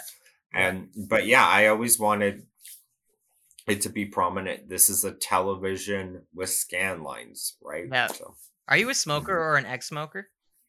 Yes, that's Nicorette. So I'm an ex-smoker. I was just thinking, I'm Um, like, God, yeah. you knew it was Nicorette because I'm not treating it like regular gum.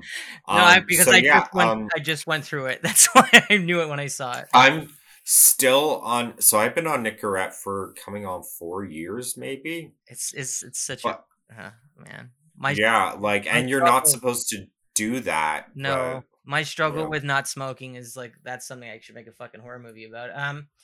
Uh, did you did you shot list this movie or did you just get into the Yeah, casting? very heavily, Yeah. very heavily. We planned for this like we were climbing Mount Everest, because a big thing too is with child actors, you can't leave anything Right. to, oh, but what if we do this on the day, right? Because you can't ethically have a kid for too long on a Yeah. set, Yeah, you right? can just So I picture, like, plan. people seeing this movie and thinking, "Oh, they went into a space and just got a bunch of different coverage and cut it No, together," you know what I mean? that's the annoying thing. Yeah, Like, we actually, there's parts literally, like, we had a whole ballet based around, there are a handful of just get a shot of that, but sure. like way more. And a lot of the stuff where I was like, just get a shot of that just to have it, never ended up in the movie. Right, yeah. Were you at all anxious about working with kid actors because of all the legendary stories of working with. Terrified, Yeah, yeah, terrified. I was shaking when I first did it, because I haven't worked with that many actors in general outside of, in college. I had the privilege of working with this great actress, local at the time, named Leah Beaudry, who's had a very successful working actor career outside of that. She was in a few fitness ads in Toronto. She's done a lot of commercial work. Like, there's been a lot of times where I've seen commercials and I'm like, I know her. She was in yeah. a very beautiful short film I did in college. She's had talking parts on Yellow Jackets. Um, Great show. but yeah, but outside of that, not a lot of work with actors, a lot of work with amateurs, which working with amateurs can actually be a great baptism of fire. Like, I saw The Fablemans with my family. Great movie to see, as a surreal as a filmmaker to see, like, while your movie's picking up with your family. But there's a scene in it where baby Spielberg is talking to his friend, and he's trying to direct him, and the friend asks a very reasonable question, like, wait, I think it's something like, do you want me to go over here or go over here? And Spielberg's like, and that happens, right? Where someone asks you a reasonable question and you don't know the answer in the moment, and you panic and you think they're going to be like, the set's going to come up against me and they're going to be like, you don't know what you're doing, and leave, right? Like, so the kids, so we had planned very heavily to make it as kid friendly as possible, not take up too much of their time, and importantly, simple directions. Go to the hallway, do this, end of the Yeah, hallway, come yeah, back, come into the room, sit down, all of the directions were like this, and all the dialogue we'll do is ADR, right? How And old I were can the kids? line I think at the time Lucas was 5 or 6, Oh wow, and little. Dolly, I think, was 7 or 8. Oh, her name was Dolly. That's adorable. Yeah. Yeah, Dolly, yeah. Yeah. So I we had planned for it heavily, but still, I was okay. So over caffeinated, underslept because I'm doing it. I'm shooting my movie. It was the Yeah. first day of shooting. So I have the kids in the hallway and I'm showing Lucas like so here's a tape recorder. This was a toy I played with when I was little. I want you to carry it to the end of the hallway. Dolly, I want you to come out. Tape recorder's not working. Da da da. And I was shaking. So I said, action. They just did the scene. And then they came back to the end of the hall and I was like, oh, they just did it. And then all the anxiety just melted away. I'm like, can we do that one more time? They did it better this time. And I was like, But I've worked with kid actors. easy. Yeah, I have a theory about kid actors, and I might be wrong, but this has just sort of been my experience. Is like kids are used to make believe, and that's all that movies Yeah. are. So I They kind of get it. they I was so happy someone on Twitter the other day finally said, people aren't talking about how great the performances are. And I'm like, thank you. The Yeah. kids and the grown-ups are amazing in this. It's like they had seen every Cassavetes movie and just knew it intuitively. It was so But I easy think I think working that's with a them. testament to how good they were, is because those performances are so not big or broad or performancy. Yeah. None of them draw attention to themselves in that way, and they shouldn't. Not in this movie. Hmm.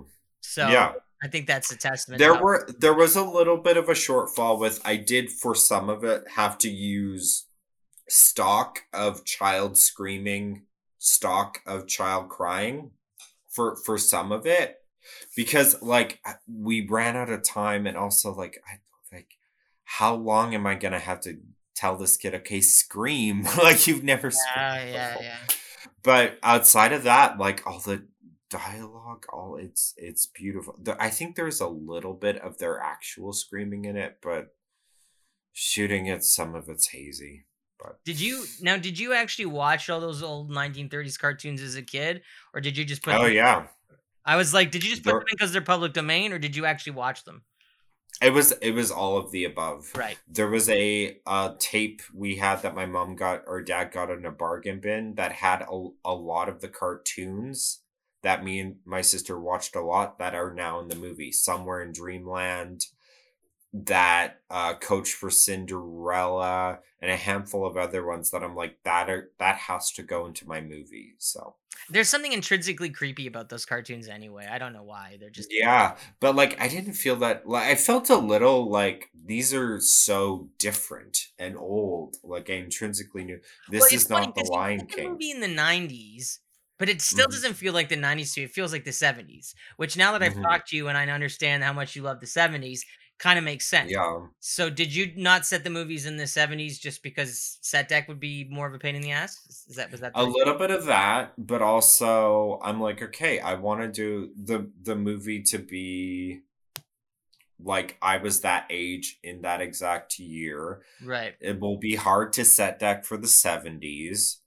And at some point I said, okay, this is a contradiction. I'm shooting a movie in the style of the 70s, but it's set in the 90s.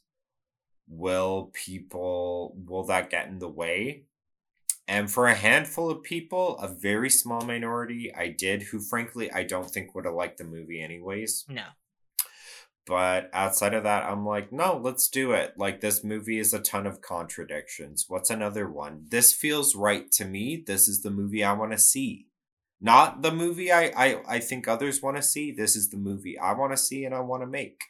And you'll be surprised how often, like, what you want to see and what you want to make, a general audience wants to see. So, Now, I've heard you talking about that in other interviews, and I think that's interesting because I think that's something for me as a filmmaker I've gone up and down about. I've made some films where I'm like, all right, this is something I'm really passionate about, and it resonated with with some people, and some people hated it. But because it was so personal to me, I took it really personal when people hated it. Then I've made some movies Yeah. more commercial, and and more people liked them in terms of I think probably a broad. But not necessarily loved them, Exactly, right? and I cared Like, less what people thought because it wasn't me in it now. It was just I was a technician. yeah.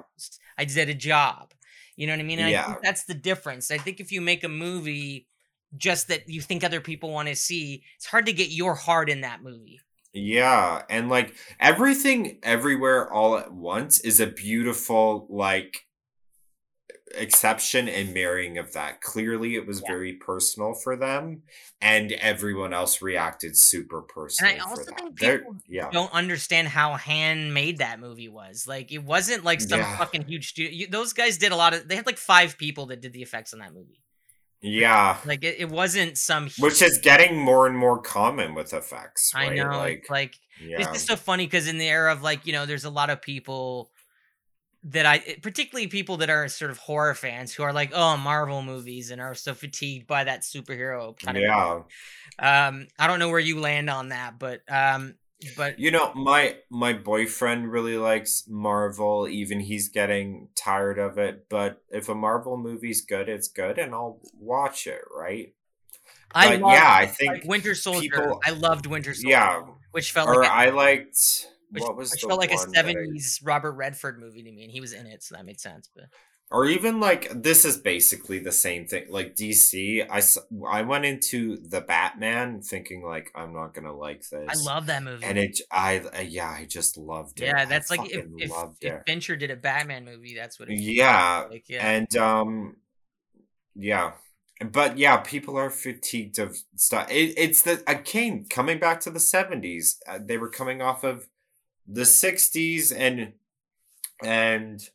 or let's say Night of the Living Dead, the whole new Hollywood starting, Bonnie and Clyde, da da Yep. da. Yep. People were sick of CinemaScope Technicolor. They wanted to get gritty. They wanted to get something they wouldn't get from a TV. And Yeah. it turns out it's sex, violence, and swearing and realness, right? Yeah. Like Yeah. that's something you could see in a movie you couldn't see on a TV at the time because it's TV, right? It's funny because I had the movie on and my dog was sitting up in the couch with me. My dog was fucking Mm. freaked out by your movie. He kept looking Oh, up and oh. just going at the The TV. cats were party to some rough cuts, and they were right, like, Yeah, my dog was not. He was unsettled by the movie, and I think again oh, because it is operating both on a sound design level and like if you have epilepsy, you probably shouldn't watch your movie. Like it's probably not great for people. yeah, I don't know if we've put it through an epilepsy test, and I was concerned about that from day one. Right? Yeah. How like, that's a thing that's why I did the closed captions myself. Hmm. And I was so relieved. A deaf horror fan on Twitter said the captions were great. Apparently, there's been sync issues with it spoiling jump scares, so I'm gonna have a talk with Shutter about that tomorrow, and see if we can rectify that. But I was so relieved a deaf person said, "Oh, the captions were great," and that was. I really wanted to do them as professionally. I read up on how to do captions properly beforehand, and this is a really challenging one because there's a whole thing about having appropriate captions for when someone's off screen and we don't hear them. We have to have like their name, like Kaylee, da da da, Kevin, Yeah. da da da. Yeah. It was a challenge. So yeah. It's interesting too because like reading some of the press. But oh wait, I forgot to say, epilepsy. I don't know if the film has gone through an epilepsy test, but and I was concerned about that. But then I rewatched Poltergeist for the umpteenth time and thought this movie is way strobier than even mine. Was So Poltergeist if a bit on your mind when you made Poltergeist this got it, movie? yeah, yeah, Yeah, I thought it so. fits like a glove, right? Like, Totally. Yeah, yeah. I mean, it's funny because a lot of the comparisons I've read or people have talked about for Skinamarink have been much more abstract movies, and I was like, I don't know. There's a lot of Poltergeist to me. there's a ton. There's actually a deleted shot, kind of deleted scene. Actually, it's one of the true like this is a scene I took out where in the shot list, I describe Kaylee's action as she puts her hands up a la Carol Ann, like when she puts her hands on the TV. Yeah, yeah. You thought it was too on Mm. the nose? No, I thought that particular scene, I won't get into the scene, but I'm like, it's better if just nothing happens here and we cut to the next part. Right. Um, Yeah. and one thing that I've noticed in some of the press around the movie is the movie being sort of positioned by some critics and some writers as being part of sort of a queer horror wave. What do you think about sort of that label on the movie, or for you as a filmmaker, how do you feel about sort of being described in that context? So first off, I was over the moon when people started comparing it to We're All Going to the World's Fair. And then Jane had tweeted about the movie and it felt like, oh God, like, oh, how cool, right? But in the same vein, I don't know. I think it's almost a new weird queer wave where queer filmmakers have reached a point where they don't feel the need to overtly make a film queer. We can maybe have that as a part of our feelings and reasoning. But The Outwaters, it's the same thing. That movie isn't super overtly queer. We're All Going to the World's Fair is a bit different because there's certain things as far as gender dysphoria that are fairly heavily Yeah, touched it deals on, with at least the in trans aspect of yeah, at yeah, least in subtext with that film. right. But that whole movie, though, it's its own beautiful thing. But yeah, it's maybe it's just a weird coincidence, maybe not, that like my movie, The Outwaters, and We're All Going to the World's Fair just took off. I And don't know the another I don't know the Outwaters. Is that out yet, or is that still being fresh? it's coming out in theaters, I think in about a week. Okay. I actually met Robbie, the director, in LA, and we had dinner. And so his movie's going to be on Screenbox. Go see it. I've seen it twice now. We actually did a filmmaker to filmmaker for the New York Times, which that was fucking I cool, was gonna right? reach out to him to be on the show, but he has no social media existence that I can. No, he's on Twitter. Is he on Twitter? Okay. Yeah, he's on Twitter. I Yeah. told you I'm terrible Uh, at social media. and his movie has his own Twitter account Okay. too. I'll But that one. his thing's gonna be on Screenbox, and it's interesting. I said to the Shutter people, I'm like, "Is it okay if he comes to the dinner while the movie's playing?" And they're like, "Yeah." And it's but his movie's on Screenbox, and they're like, "We're grown ups, like we don't, like who We can cares? handle it. It's okay. We can handle it." Yeah, and we had a great dinner. Yeah, I think it's funny though, just there's something about contextualizing.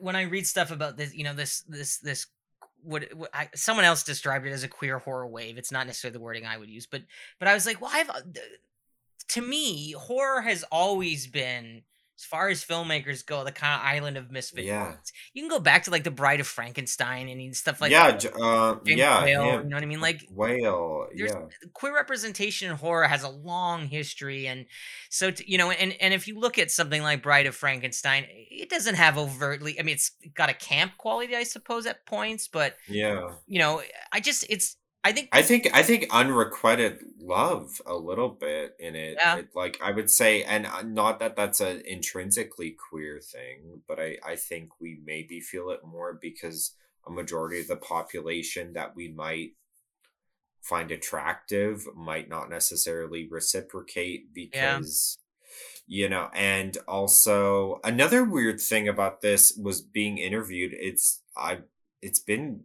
interesting to see how much of the horror community is queer. Like every other person that's interviewed me has been queer. Like I That's interesting. So Well, I yeah. didn't even know it was funny because I didn't know when I asked you to do this show or anything, but that you were gay. And then like this morning, I my husband was like reading because he'll read up about who I have coming on the show. I don't like to do too Uh-huh. much of that because I don't want to get like thrown off my wave by what other people are writing. Yeah. But he was like, "Did you know that Kyle's gay?" And I was like, "No, but like that's interesting, like because I do think it is undeniably happening. There is more, but to me is that just because times have changed. And like when I Yeah. when I was in my early 20s and I first started making films, I didn't come out until I was in my mid 20s because it was a different time and it was harder. And it was, Yeah. I think that has changed.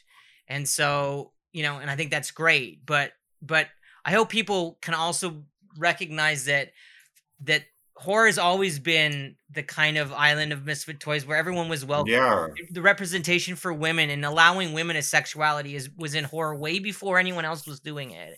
And I think that's why I'm always so proud to be kind of part of that club, the horror club, is because I think Yeah. the horror always has been ahead of that curve. Or like just seeing with like black people, like seeing Jordan Peele. I'm Yeah. so happy that finally like a black filmmaker is making really great, like top tier, and it's a cast of black people, especially with the history of like the black guy being killed first, right? Yeah. Which, coming back to Romero, like I cheered for the first time when I saw Dawn of the Dead, and it's like the black guy isn't dying this time.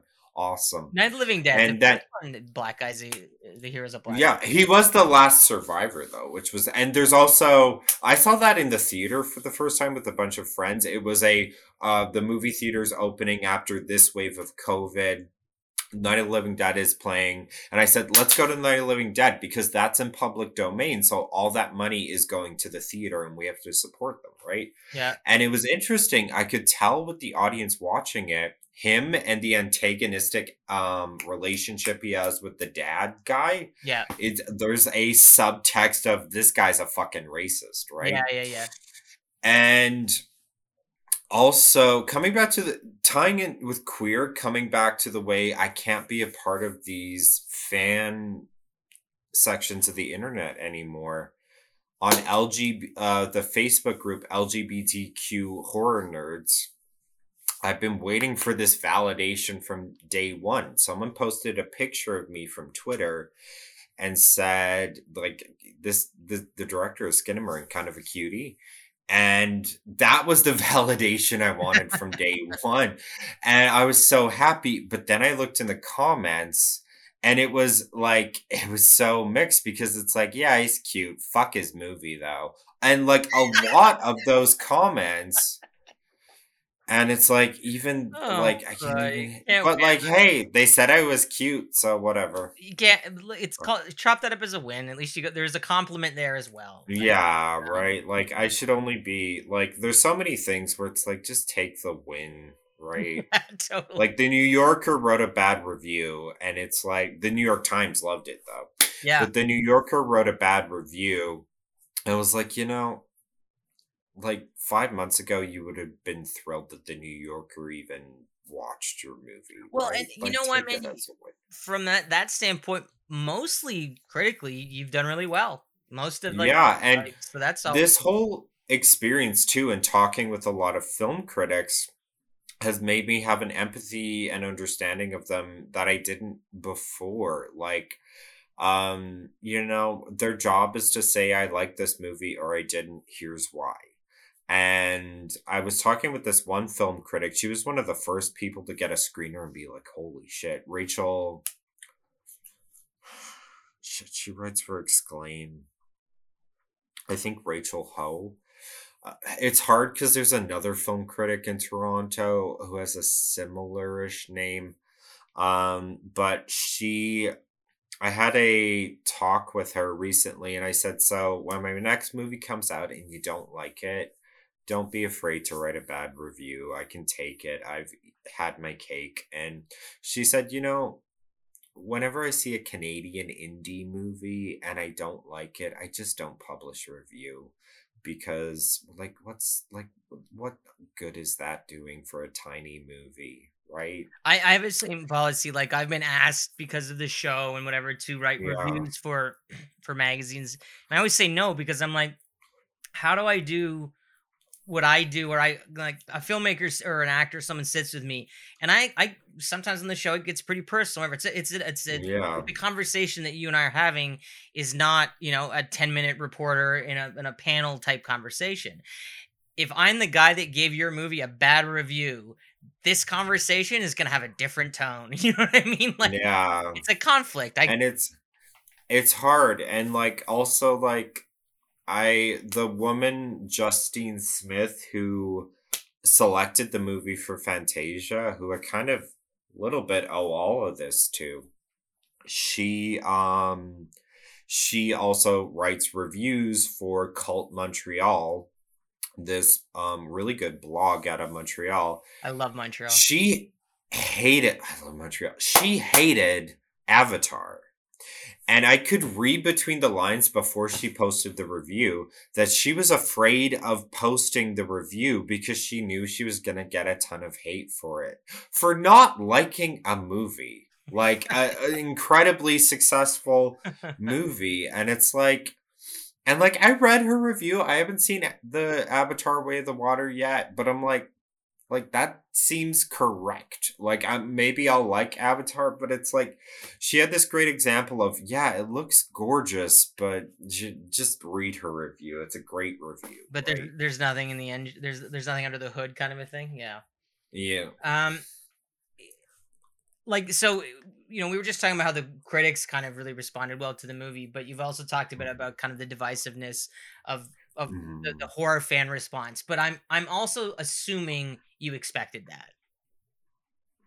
I did a little bit, but not as much. Like I did expected it, but I kind of hoped I had maybe a certified fresh rating. And this whole time, we were just once we went below 75%, we were always just below the bar of getting certified fresh. And I wouldn't have minded a certified fresh. And it's a hard thing too, because coming out of this discussion about film critics are people too. If they hate a movie, that's their opinion, it's subjective, but it's a little bit, I'm very thin skinned. I made something super personal, and it's hard to not take it personally because I take everything in life personally, right? And with exception, right? So most of the film critics who wrote about it and didn't like it, fair, right? That's their feeling about it.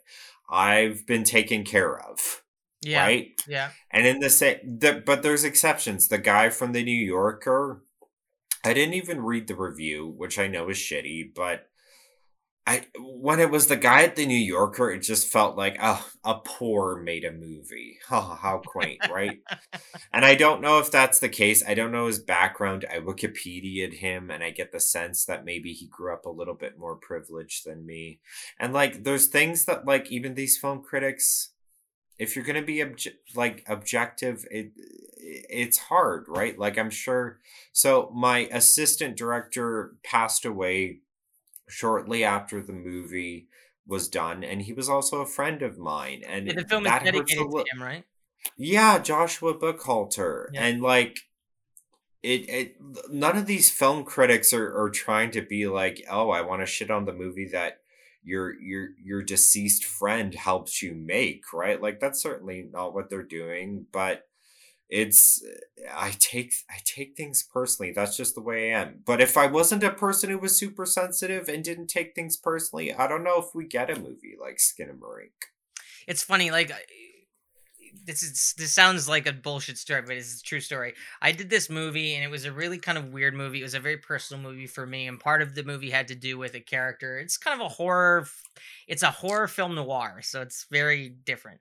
And there's a character in the story who's kind of this bro-y kind of like ladies' man character who ends up throughout the movie, he through the antagonism of the villain who realizes that he's a closeted gay man, kind of pulls him kicking and screaming out of the closet. And there's this sort of, Oh wow. and it's Is there a male femme fatale? yes, basically. Yeah. Nice. Yeah. Oh, Yeah. I'd love to see that. Yeah. And the movie had a when it came out, I had people who were like who totally got what I was doing. Were like, oh, it's Chinatown meets, a slasher film. And then there were people who were Uh, like, what the fuck is this? It was one or the other. That was it. There was no kind of like, it's all right. Which I think as a filmmaker, you kind of prefer that. If people are like, it's all right, then I'm like, great, I made Milktoast, like some fucking boring movie. yeah, right. Yeah. But this one kid came up to me at a festival, Aw. and I was so bummed because I think this kid was about 14, and he came up to me, and I was so bummed because we had just gotten a review back from, it was a major publication, the Toronto Star or something like that, and it wasn't Mhm. very good. And I was so disappointed because it was like, that's Aw. my home turf, like it was, Yeah. and I really wanted it to be embraced by the community I'm from. And but this kid came up to me and he said, you made the movie? And I said, yeah. And he said, can I talk to you about it? And I went, yeah, sure. And I said, go ahead without me. And so I stopped with this Mm. young man. I talked to him for a minute, and he said, I think after seeing this, I'm gonna come out to my parents because. Oh. And I was like, I remember like getting very emotional Oh. about that. And for me, I totally forgot about that shitty review Yeah. after, because I was like, There's so ma if this movie helped like one kid be like, Yeah. you know what I mean? Then fuck the fucking review. Like, you know what I mean? And I think that's a strong example of it, but I think that's kind of the power of the medium in some level.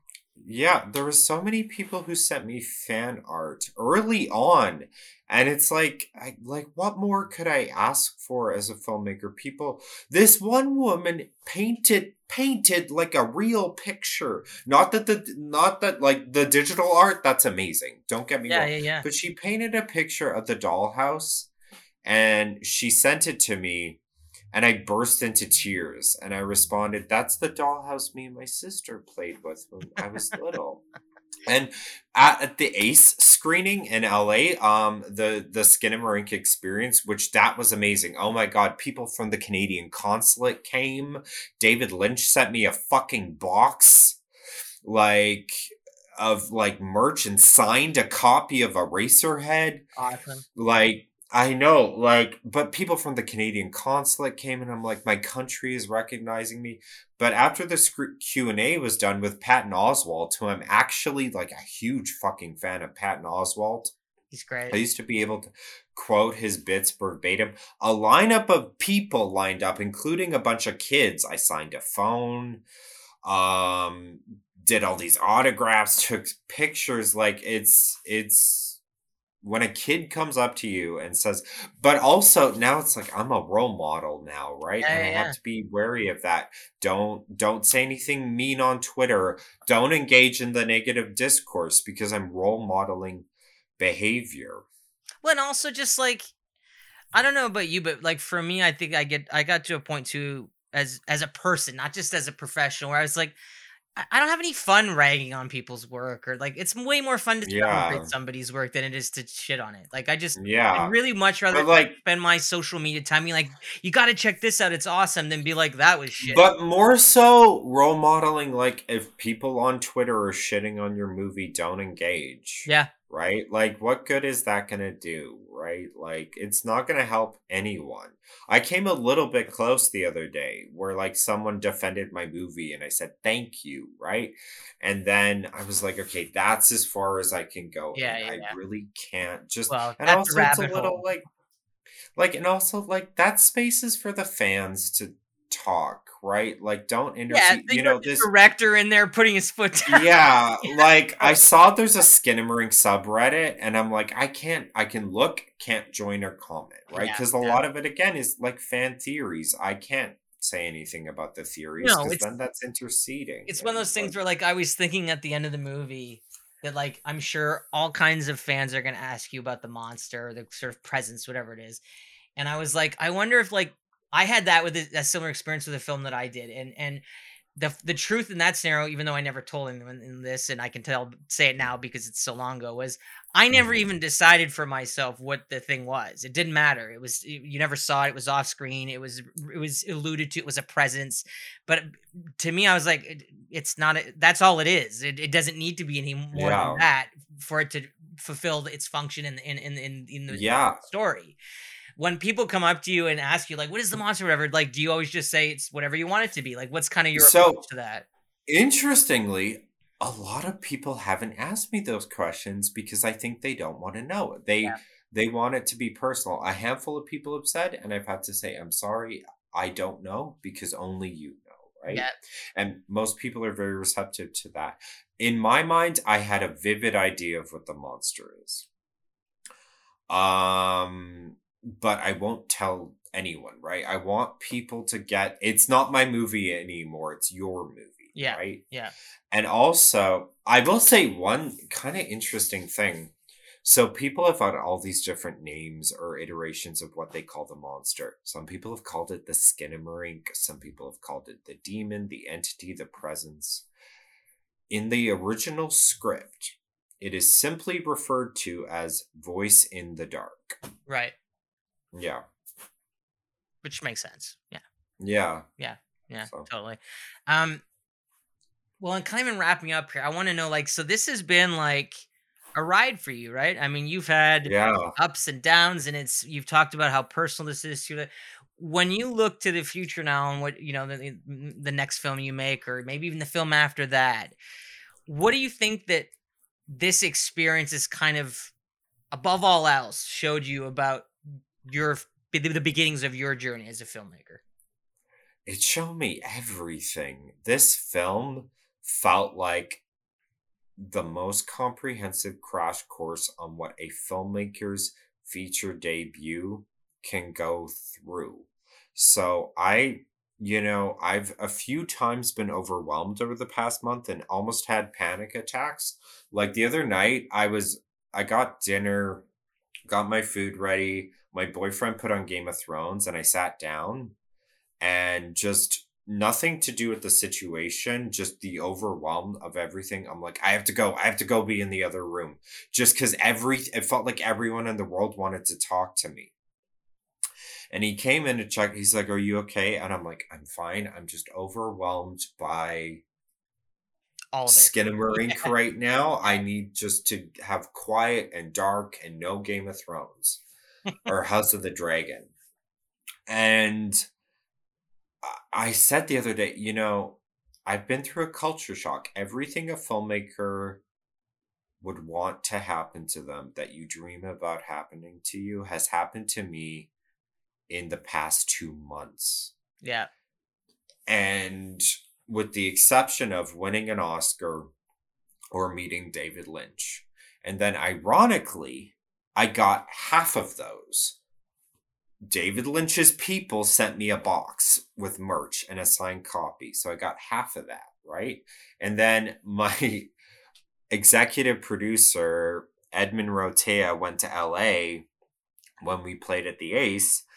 And he went to the Academy Award Museum, and they have a thing where you can hold a fake Oscar and they'll film a fake acceptance speech for you. So we got that too. So but yeah, it taught me if it like, but also I'm now starting to get getting in my head about what if the next one isn't good? What if people don't like the next one? What if I'm a one movie wonder, And I don't know. I had a friend who made a very successful, I won't say who this person is, but they made a very successful, very big first movie, and then their next movie didn't have that reception. And I remember Oh, he was talking to me about that experience, and he was upset, and understandably, and I was like sitting there thinking, if you get one, it's don't be too upset, because yeah. do you know how many people don't even get one? You know how many people never even get that one Yeah. lead? You know what I mean? I For want to be Panos Cosmatos, right? Like his first one. It's almost like a shitty thing that my first one was so well received because Panos, it was just right. His movie had a decent first reception beyond the Black Rainbow, and that was like not that hard to go all up from there. And his second one was Mandy, right? Mine, it feels like my first one was Mandy, and like, I don't know. you don't know that yet. Yeah. Nobody does. And I think it's from talking to you, from seeing the film, like I think you made a movie that took a lot of courage to make. I think it's because, and I Mhm. think you're brave for doing this as your first Thank movie, you. because I think for a first time feature filmmaker, the temptation is always, I've got to make something that is a product that people will want to buy, so I get to do another one. I think a lot of first time Yeah. filmmakers think that way, and I think the fact that you went, fuck it, I'm going to make the movie I want to make, shows that you are the real deal. So Thank you so much. I don't think you should be too worried. Okay. Yeah, Thank you.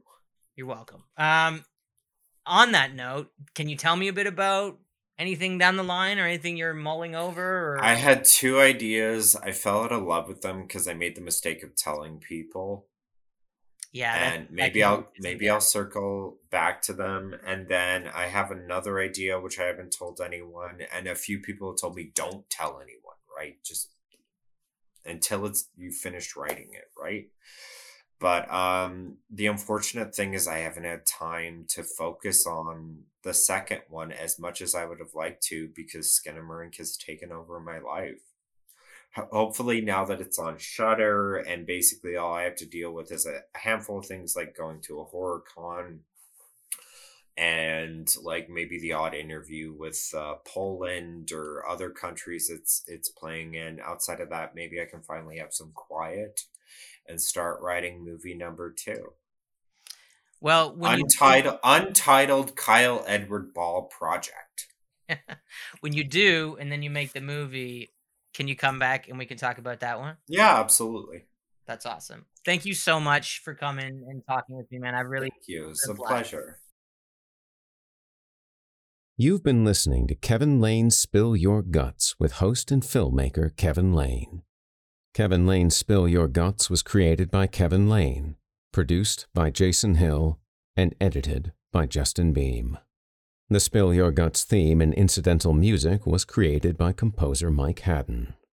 Original artwork and design elements generously provided by Matthew Terrian. Spill Your Guts is only made possible by the support of listeners like you. And the most important thing that you can do to ensure that these amazing interviews keep coming is to simply get the word out.